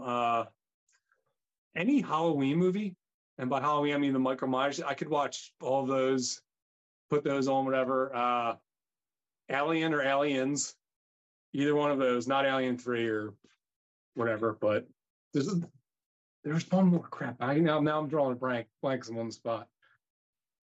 But yeah, basically those. Rocky, I can watch, and I guess it's probably maybe because I'm from Philly. I can watch. I actually got a funny story about someone who used to live in his house in Rocky's house. Shoot, dude, go for it. Yeah, let's hear what's up. So this guy who I know of, I don't know him. He used to live in Rocky's house up here in Northeast Philly. And this is Sylvester Stallone's like house for the movie? No, his house. Where still Sylvester Stallone graduated from Lincoln High School. Lincoln High School is in Mayfair, and this guy lived in Mayfair. Obviously, this is probably like 15, 20 years ago. And the guy's at his house. I think he still lived with his parents at the time. It was his parents' house. And he's like, he came home from like a night of drinking and just like slept all day. And when he woke up, they were like, "Oh, you missed it." He was like, What happened? Sylvester Stallone stopped by. He was like, "What?" Like they didn't know or anything. He was just like, "Hey, this is my childhood house. I used to live here." Yeah. Came by, hung out for like a half hour, talked. They never woke him up. Dude missed it. Oh man. That's pretty funny. No, that's definitely a good one. Yeah. I've heard of like similar stories like that, maybe with like Bill Murray or somebody. Bill Murray will like go to like house parties and like start doing the dishes and like give like really good advice to like the kids. Like, yeah, just off the wall stuff where you just wouldn't expect a celebrity and then they're just like there and you almost don't believe it. But if you're like one of those people that's like hungover, drunk, or passed out, they're like, "Yeah, he was here." Like, no, that didn't happen. Yeah. But it's like, no, it actually did. So sticking with movies, I'm just going to shoot real quick. I guess I'll just do some genres and you just tell me best movies that come to mind. Okay. Right. Let's see. So let's just say we'll start with comedy. Black Dynamite. Have you watched that yet? I still haven't. You keep telling me to. I haven't yet. Black Dynamite might be. I mean, I think Airplane's the funniest movie of all time, is like everyone says. I just watched Airplane not too long ago. Yeah, honestly, it was just kind of weird. You know what I mean? It's movie out way before I was born. But you speak God. Yeah, right. Or like, Stop Calling Me Shirley. Yeah. So I'd probably say Black Dynamite might be my favorite comedy of all time. It's Michael Jai White, and I mean he's a martial artist. Like he's got, I think he has a little bit of background in that, right? Yeah, no, he does some martial arts stuff. Yeah, yeah. He's a funny video with Kimbo on online where they're like on the movie set. I've seen it. Like, the one with the punches. Yeah. Yeah. I think I know what you're talking about. So that would be comedy. What about Western? You watch Westerns at all, or are you like no go on Westerns? Young Guns. Young Guns. Okay, I'll give you a pass on that because I'm pretty picky on Westerns, man. But I'll give you a pass. I'm not a big Western guy. Okay. I have like a handful of them that are like I'll live and die by. Like I'll fight someone to the death over the argument for them. But what's your gun? My favorite Western? Go one. Pick one. If you're gonna make me pick one, I have to pick one because I got a couple. But man, probably my favorite Western would probably Unforgiven with Clint Eastwood and Morgan Freeman. Okay. Unforgiven is just a killer movie. I remember watching it when I was a little kid, and just I love Unforgiven. I could name several others that I think are Okay. Up there, like I like the Outlaw Josie Wales, which is also Clint Eastwood movie. Mhm. I like the like really long ass Lonesome Dove movie with like Tommy Lee Jones and Robert Duvall, where it's like 6 hours. But Gross.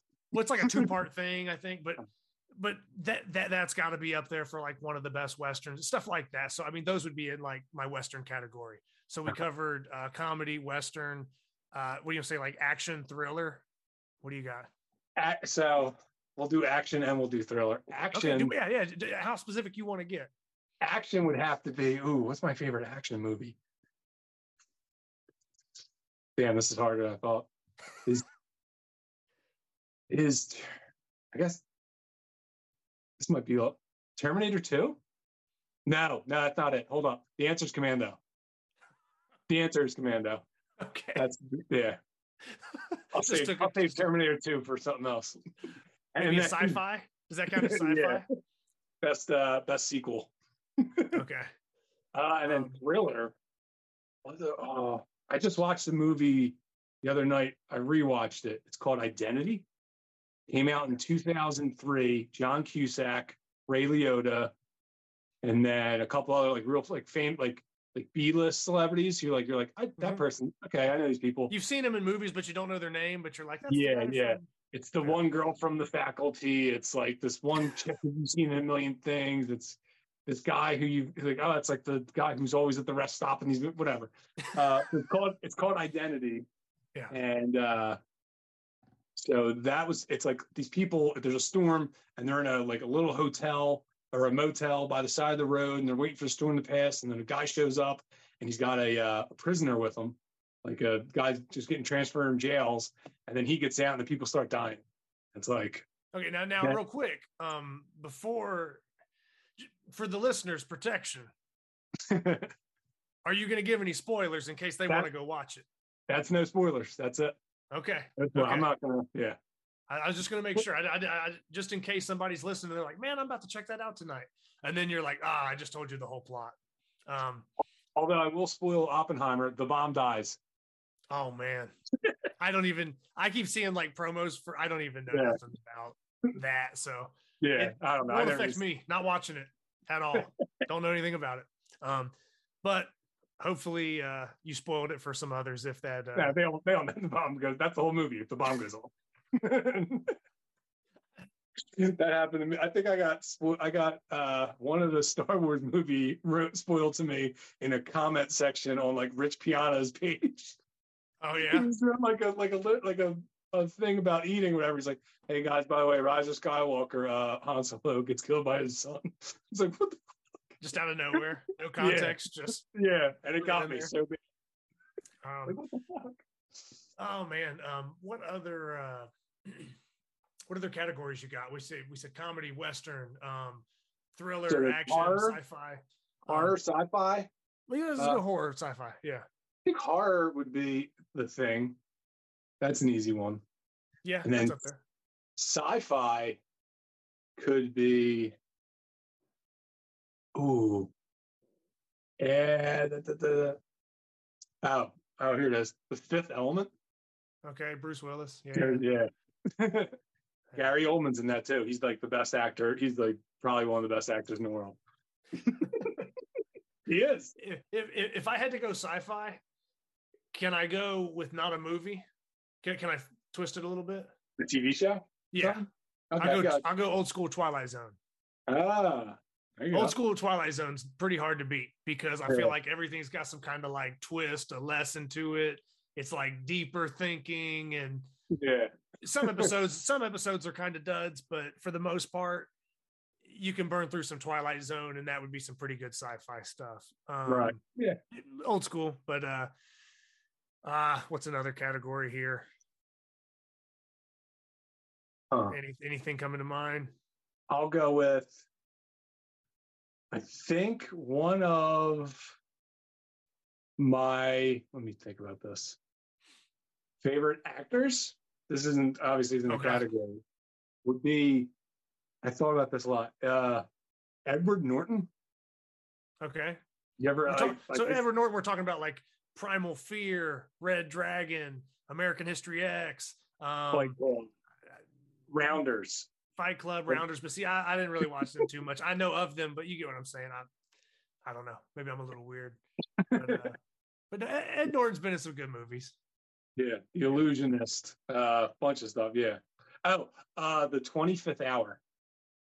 That's a good Edward Norton movie. Yeah, he was in that. Yeah. I feel like I'm missing one that he was in, and I'm like drawing a blank on it, but it wasn't bad. That doesn't matter. So with kind of wrapping up the movie segment, I just had to grill you on a couple movie things, just see where you're at. I was going to pick out like this movie, that movie, and have you pick between them, but then I'm like, it might, I don't know, they might not line up too well. But for people out there that are also into movies, do you have any new recommendations? Maybe we're naming like a lot of like, I mean, we're naming like Jaws, and you're saying Rocky. Yeah. We're talking stuff that was out before we were born. 74. Rocky came out in 76. I'm talking Twilight Zone. So it's like we're talking old shit. Do you have any movie recommendations that are up to your standard that are newer movies that people maybe haven't seen, and you could just hit them up with some quick movie recommendations? Like, hey, if you're looking for something to watch tonight, if you haven't seen this and it's something that's kind of newer that maybe meets your criteria, since you're kind of a movie snob.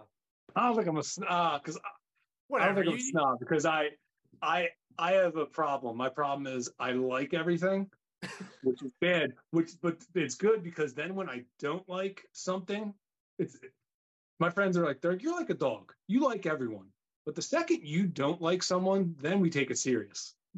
Like if I like someone, it doesn't mean they're a good person. If I don't like someone, they're fucked up. Yeah, I got you. If that makes sense. So basically, you don't really have like a high bar, high standard for your movies.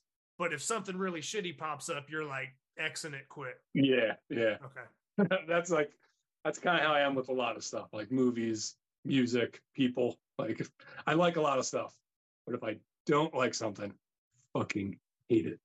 Gotcha. There's a reason. Okay. So no movie recommendations, or I got there's a movie. This is probably not a super popular movie, but it's a good like horror movie. It's called Devil's Candy, and it came out. I think it came out like 2015ish or whatever, and it was like real low budget. Okay. It was like a really good like horror movie, and it had what was his name? The guy from Empire Records. I'm not gonna be able to help you on that one. The guy, he was Mark in Empire Records, if that makes sense. So that was it's called The Devil's Candy. You probably have to pay like $3 to watch it or find some website or whatever, but Tubi or something. But that was pretty good. There's been a lot of really good movies. Like all the new Top Gun was good. Like Tom Cruise. Didn't see it. I'm not a big movie guy. I'm like big into like old movies, but if it's like post 2000, there's a good chance I haven't seen it. So he's convinced the world. He's like made everyone forget that he's like a evil Scientologist guy, and he's just like slamming like great movies out and like bringing back the box office and stuff. And it's like pretty like funny to watch because he's just like all the like the last couple Mission Impossibles are just like awesome movies. And it's like out of nowhere, and he's like he has to like fund his own movies because the film companies won't take out insurance on them. They're like, you can't do this stunt because if you die, the film's over. And he's like, all right, I'll just pay for the movie then. He's like, I'm gonna buy an F-18, learn how to fly, and then we're gonna put a GoPro on my plane, and that's how we're gonna get these shots. It's like, Jesus Christ, dude. Like, hey, whatever, man. Makes a good movie. But that's been good. What else? Any good? Yeah, that's pretty much it.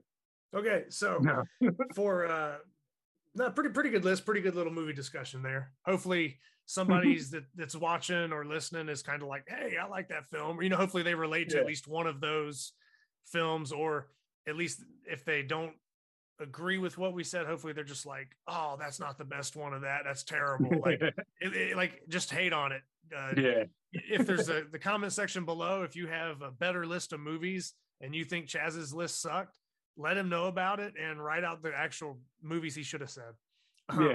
So I kind of like wrap up, like, I'm the one kind of like asking a lot of questions or kind of, poking at the guest and whatever. But then I always give them the chance to kind of ask me stuff. And you wrote down that, basically what one of my goals for the show was, or what's your goal for the show, pretty much. Yeah. So to be fair, and just to answer that question, pretty much, man, it's very similar to like, we've both sat down and went and listened to like the old Twig episodes. And when I say Twig, I mean This Week in Grip, Jed Johnson's old podcast that he did with a couple other people. I mean, there was different casts that kind of joined him throughout that, but Jed kind of ran that. It was pretty much an audio only and shown on YouTube, or it's on YouTube, still up. All those old episodes are up. So if you're looking for something to maybe deep dive in on some history, go back in and kind of listen to some of those episodes. It's interesting to listen to, and they're fun. I mean, so and that's one thing I told Jed. I said, in no way, shape, or form by me doing a show do I think that I'm like, oh, well, this is like This Week in Grip. You know what I mean? Like, I'm not trying to be like part 2 to that or do that. I'm kind of just doing my own thing, man. And the reason I'm kind of doing what I'm doing and what I want for the show to be is just a resource for people where, maybe somebody watched this episode and they didn't even know that this was a sport. Maybe somebody that knew it was a sport didn't know there was 2 different organizations to compete in, and they didn't even know what the differences in those were. Well, now they learned about that. Maybe this is the first time that somebody who's training to lift the inch dumbbell even thought of putting magnets on some shit. Like, I just want to kind of bring everybody in the community together, kind of promote as much positivity as I can, be educational, be resourceful. And like I said, I want to bring more coverage to the athletes and people that are competing, interviewing interesting guests, people that, the community kind of wants to hear from, maybe some outside guests every now and then that you might not expect. Like, hey, he's not a grip guy. Well, hold on. We might have, that it still might make a great show on here. Yeah, you can work on that. But yeah, that's kind of my goal for the show is, I just want a place where we can kind of get to know the athletes and the names and all the people we see doing these lifts. Right. Let's sit down for an hour or 2 and talk, and then people can kind of know them. Or that way, when they see them in competition, they feel like, hey, man, I already listened to you ramble about movies and shit. Like, you kind of get to know the people more, get to hear from them. Not only that, their hard work when they do competitions. If we have a couple guys at the competition sit down and break down the results, I mean, it's cool when you compete and you do that and you see it on a list somewhere. I was 7th place, or I'm on this leaderboard, or I got a weight class record here. That stuff's cool. But I always liked when, people would do like a breakdown.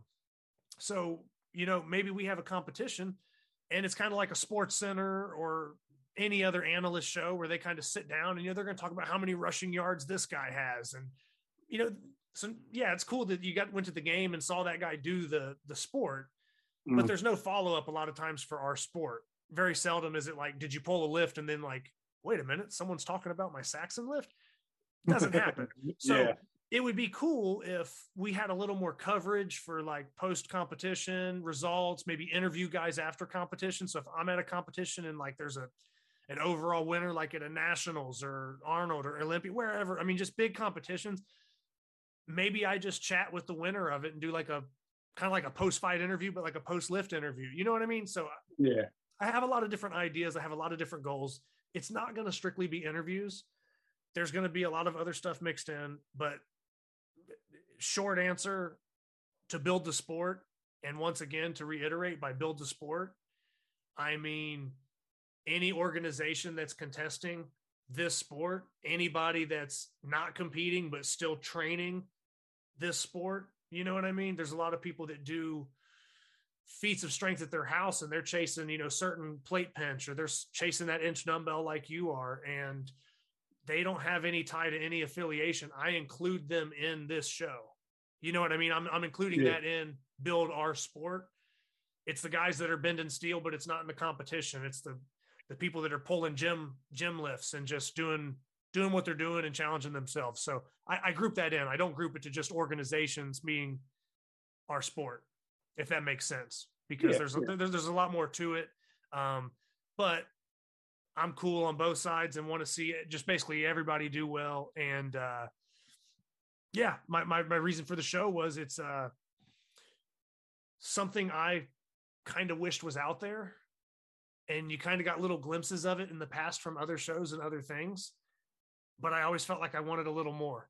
And then over time, it's like, whether I'm talking to you or I'm talking to other people, a little bit of peer pressure, people might just say, you should do it. Or, you kind of get pushed a little bit, like, and then I'm like, man, if somebody doesn't make a podcast or some kind of show where they cover this, or man, this would be a cool idea. No one's ever going to do it. I guess I'll do it. So that's kind of where this came. I wasn't like the first person that I would suggest for this. There's a lot of other people I probably would have named before me. Like, I wish he would make a show, and I could give you like a list of like probably 10 names that I wish did it. But when you sit around for a couple of years and nobody does it, it doesn't seem to happen. It's kind of like, guess I'll do it myself. And like I said, if it sucks and it's not good, go make your own show. So that's pretty much my take. But man, it's really just to inform people, educate people, be a resource, bring us all together, build the sport up, whether that be competitive, non-competitive, feat-based, I don't care. Just to inform people, raise everyone's level, bring people together, bring people up. Nice. So that's pretty much it. Do you got anything that you think we skipped over? Anything you'd like to touch on, maybe close with? So what, heavy hands, let's round back to that. How's that going? And what's that like? That seems like it's turning out pretty good. Nice base of people going. I think I'm still going, even if my hand's messed up. I've decided I'll just throw it out there and do something. You know what I mean? There's hopefully Jed will do the same. I don't know the extent of Jed's hand injury. Yeah, but Jed's a big name. Jed's one of the people that would be right there at the top of that competition. Yeah. You know what I mean? If we're talking top guys, I'm not going to say that Jed's like instantly the favored to win, but it's going to be a really good contest. That 1 through 3 is probably going to be pretty tight, like nationals. You know what I mean? Or that 1 and 2. Yeah. I think with these events, it can shape up and be anybody's game. But I hope that Jed. I don't know the extent of his hand injury. He's mentioned it a little bit. He posted a PR that he just hit on deadlift, but he was talking about using straps because of his hand. So I know that it's bothering him to some extent. I don't want to place like any extra pressure. I just hope that he shows up. And if it's an injury that he doesn't feel comfortable competing with, well, okay, then there's going to be more grip competitions and no big deal. You know what I mean? The guy's been competing for 20 years and at the top of the mountain. So if he's injured, he's injured, but that's just me being selfish. I hope he still shows up regardless. So I hope Jed shows up, but man, I'm really excited. There's some signups I didn't anticipate because what me and Ben Helms originally thought was like Armlifting USA is like a big hub right there in Virginia. So we were kind of thinking that like, man, there's a lot of like grip fanatics right around there.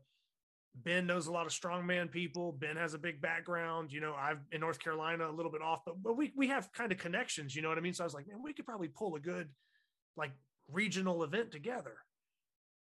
All of our fucking signups are out of state. So really? Like, wow. Yeah. So I mean, we got like Will Reed from California. You got like, I'm not gonna say everybody's out. I'm not saying everybody's out of state. Yeah. You're from Philly. Jed's from Wyalusing, Pennsylvania. Eric Rusain and Zach Ebel, or I'm hoping I'm saying Ebel right. I'm hoping that's how that name is pronounced. I apologize if I messed it up. But Eric Rusain, Zach Ebel, they're both coming from fucking Canada. You got W's coming from Colorado. Yeah, Jalen Worley, W on online. His name's W. Grip. He's coming from fucking Colorado. So it's like we have like a group of like 20 signups, which is more than I anticipated. But what shocked me the most about having the signups was just where everybody was from. And don't get me wrong, there's a few local people here and there that are doing it, but I just expected a little more support from some of the people in that circle. And I know there's other competitions that are stacked kind of close, and maybe they just had to pick between 1 or 2, or you know what I mean? They can't do them all. Mm-hmm. So I'm not faulting anybody. It's just, I expected that to almost be more of a regional kind of East Coast, Virginia, North Carolina, maybe you guys coming down for Pennsylvania kind of thing. Right. I didn't anticipate Colorado, California, Canada. I didn't anticipate that kind of participation coming from those people. So in that regard, I'm like pleasantly surprised, and I just hope that everybody can make it, and I hope that it works out. And yeah, I like I said, me and Ben just want to make a big annual competition where we can get new lifters involved in the sport, the best people that have ever lifted to show up. And we reached out. I understand travel's hard for people, but Yeah. if there's somebody that has a name in grip, me or Ben pretty much DM'd them, texted them, emailed them, tried to reach out in some form. I'm not going to say we didn't miss a few, but as far as US lifters, we reached out to a lot of people, and we got a good response back. And whether they could or couldn't make it, everybody was real respectful and cool. But we definitely just made a big effort to try to get the best names there. But that doesn't exclude, being open to new people, because there's a lot of probably first time people that are going to be competing as well. The 93 kilo class has like 7 or 8 guys in it, and I'm pretty sure that 2 or 3 of those might be guys that Ben knows, and I don't think they've competed befose So those will be somebody that, Ben has kind of taken it upon himself to not only host this thing, make all these arrangements and do other stuff, but he's bringing some buddies along. He's getting some other people involved. So it's not just about, is Jed, Eric, or Ben going to win first place and take the belt, or whoever else is a juggernaut that shows up. Yeah. There's some other dudes flying under the radar that could totally like shake an event up. And I'll give you one other name. Are you familiar with Tim Einstein? Sounds familiar. Yeah. Tim Einstein is in Virginia, not too far from Ben. And he's got big kind of long fingers, and he's a deceivingly strong guy, man. I've lifted with Tim at some Super Series events. Wait, is he Ironside? Yeah, Ironstein or something like that. Yeah. Ironstein, yeah. But his thick bar is very good. Yeah. And when you put a 2-inch handle in his hands and that 2 3/8 axle in his hand, he's right there with anybody. So Tim, I'm not saying Tim Einstein's going to take the event. I'm just saying that some of your household names might get a run for their money and they might get beat. So I put Tim Einstein in that mix because thick bar, he's tough. He's going to keep some guys honest. Yeah, I mean, you're not just going to like the dude that you said at the strongman event. Man, I thought I was just going to kind of come down here and win every event. Maybe not. There's some people that, and another one I'll bring up. Maybe not an event win, but I believe John Folber, if I'm pronouncing that name right. Yeah. John is one of those guys in that stacked 93 class. And John just tied Tanner Merkel's 242 pound Saxon pull at a 90 kilo body weight. So Tanner Merkel had the Armlifting USA record for 90 kilo class at 242, and John tied it. So now those two share that 242 pound mark at the 90 kilo class. So if John shows up and pulls a 242 Saxon, I mean, that's gonna shake stuff up. He ran Maryland's Strongest Hands. He ran a great contest. Yeah. He was he's like dry humor funny, like really good. Cause we walk in and it's like me and Jed, and like everyone knows who Jed Johnson is, right? Like it's Grip. And Jed goes up to him and says, "Hey, how you doing?" And the guy goes, "Oh, who are you?" But he's not laughing. He's like straight faced. Yeah. And we go outside. Jed was like, "Does he not know who I am?" And we go, "Okay." He's like, "Jed, I was just joking with you. I know who you are." And then at the end of it, he was like, "Calm down. Get over here. And calm down. Weigh in, Jed." It was real fun. He kept doing once I seen him do that and realized it was a joke. The rest of the competition, I kept seeing him like drop these like dry humor bombs. I was like, yeah. All right, okay, I like this guy. But I'm just saying, like right there for a Saxon lift. Yeah. I mean, when a guy, and just because he pulled 242 once doesn't mean he's going to do it every time, but he might pull higher. So maybe he shows up with an improved Saxon and he pulls 250. Now you're starting to talk about, right. You're right there in the top mix with anybody that's pulled on a 3-inch Saxon. 240s, 250s. I mean, that's rare territory. So, and at a light body weight. And Eric's at 9. Eric's going to be competing at 93. Eric's probably not going to pull a little Saxon. You know what I mean? It's like some of these events are just going to be very interesting to see how they play out with the heavy hands, because there's some dark horses in each event that kind of hide out. Like, you might not know Tim Einstein, but he might fuck you up on Axel. Like, you might not know who John Fulber is yet, but you will. Yeah, you know what I mean? Go run a Saxon, run the Saxon lift, and you might find out. You know what I mean? Just like they did at the Arnold Open. So yeah. I mean, he outlifted everybody in the 90 kilo class, including myself. That I had a shit day that day. Not that that matters, but I had a terrible Saxon day. But for us top 3 podium finishers at the Arnold, John's 242 that tied Tanner's record was above all of everything we pulled on Saxon. So yeah, I mean that in that event, that guy's in the mix. That's a force to be reckoned with. So I like the fact that there's that variety of events, and I kind of like seeing those names pop up. Yeah, keeps things interesting, man. So how's it going overall? I'm happy with the signups. I thought there'd be a little more local participation, but considering the fact of out of state participation might make up for it, kind of trades off. I don't care, Yeah. You might get some of those local guys last minute, really, too. And they might show up at the door. Yeah, because this is we're just speaking on the online signups. So yeah, someone could just roll up with $20 and be ready to lift that day, and that's fine as well. So yeah, that's pretty much my thoughts on heavy hands. Looking forward to it, like I said. Do you think that, because heavy hands is the first time that GSI is going to be tracking 2 new lifts, right? So the I wouldn't say it's the first time, because they've like added like the Rogue grandfather of the V-bar, the 2-inch like grandfather clock. They've I mean, there's 2 new lifts in this for GSI in this contest. So the one hand 2-inch nightmare, one hand nightmare, and then the 2 and 3/8 axle. You think the 2 and 3/8 axle is like bringing people out? You think that's like people are seeing that and going, "Yep." I think that there's some people that like it, and I think I might have touched with this when I spoke with Joe on here, but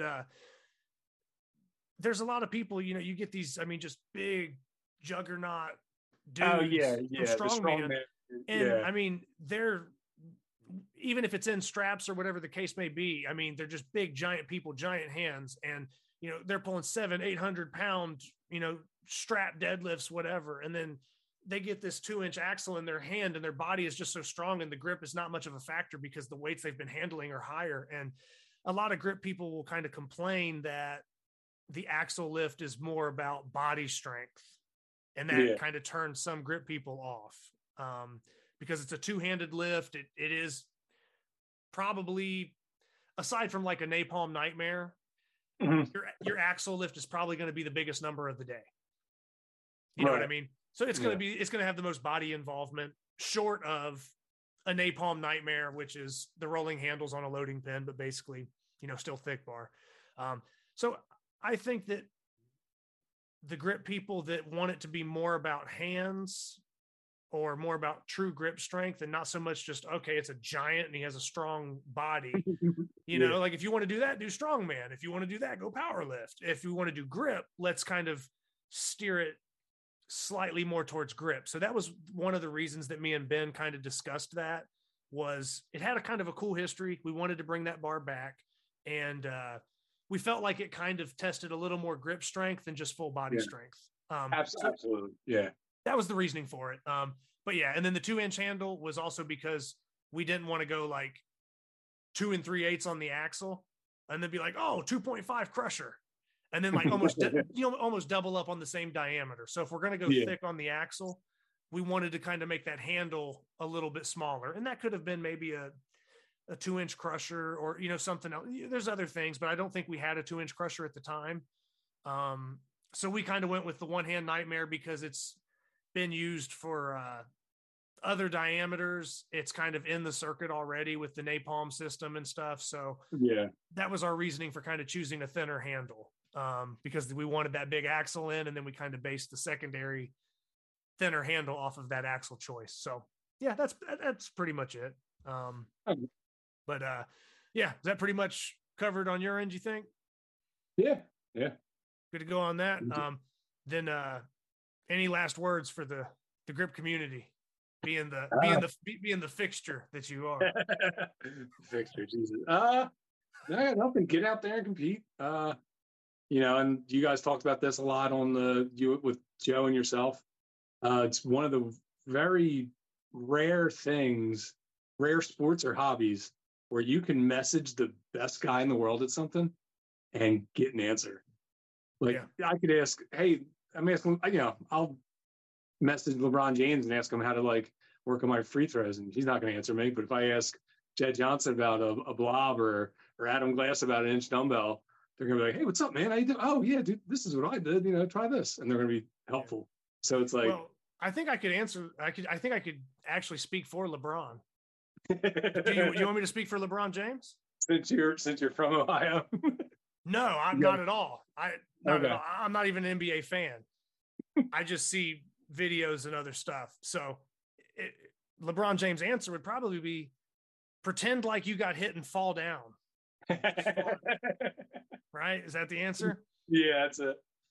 You got dudes that's like 6'8". I don't know how much you weigh, whatever. And yeah, you're going to be like pulling soccer moves where you're just flopping and like doing the worst acting job of all. Like, dude, yeah. I can't respect it. I don't give a shit how good you are at your sport. I can't respect fake shit. So sorry to go off on that tangent, but you're a peak human. Stop acting like that. They hurt you. And then you go back in the NBA to like the 90s and people are literally like Ron Artest and like Dennis Rodman fist fighting over a rebound, and there's no one's getting ejected from the game, and they're just going back to play right after. Or like Larry Bird or somebody just cracks their eye socket and then comes back out and just drops 40 points or some shit. You know what I'm saying? Like just be a man. Yeah. Be a man. So I got you off topic, but you can message. That's fine. Yeah. You're not going to get a response from LeBron James, but you might get a response from Jed or somebody else that's higher up or whoever. Anyone, anyone I've ever messaged that I felt like is above me in the sport or that was a pioneer that kind of paved the way. Every single person has reached out to me and given me some type of advice. So I haven't had a bad interaction with anybody. So but man, if that's pretty much it, dude, thanks for stopping by and doing the show and just discussing all these topics and rambling on a little bit with me. And look forward to competing with you sometime soon. And 5 weeks. Other than that, when is it? 5 weeks. 5 weeks. Okay. Yeah. About 5 weeks. We'll see each other. Yeah. See you on the platform. But, so yeah, man, see you then. And then, like I said, until then, hopefully the hand heals up. Hopefully you can kind of dial things in and, get healthy enough to where you can on comp day, you can pull numbers that you're happy with considering the situations. Right. But thanks for having me, man. It's fun. Okay. Yeah. And like I said, I might have you on for a breakdown or something in the future if we do other competition breakdowns. But for everybody listening, thanks for tuning in again. And be sure to check out Chaz, all of his lifts, and it's at Stranger Grip. Yeah. I believe Stranger_grip. Yeah. So if you look up Stranger Grip or Chaz Strange and, Instagram, whatever, you'll probably see him and see some of the feats, see some of the things he's doing and has been doing it for a long time. So definitely worth checking out. And once again, just like to thank all the listeners. Thank everybody for all the support. And hopefully we can kind of keep these videos coming out weekly. It might not always be an interview, but I would like some form of video to stay in the mix, stay in the shuffle, kind of keep things fresh. I don't want people kind of, dropping off for a month or not doing anything. So I plan on being pretty active. So knocking out some interviews. Once competitions start happening, then you might start seeing some of those competition recaps and comp results, but I can't cover competitions if they haven't happened yet. So until then we can just talk about little predictions like we did a second ago. So you might get a couple prediction videos or something, but we'll get into the competitions a lot more as they start occurring. And just want to thank everybody in Grip for their support, and we'll basically sign off with that. So, Yep. See you later. I'll see you, man. Later.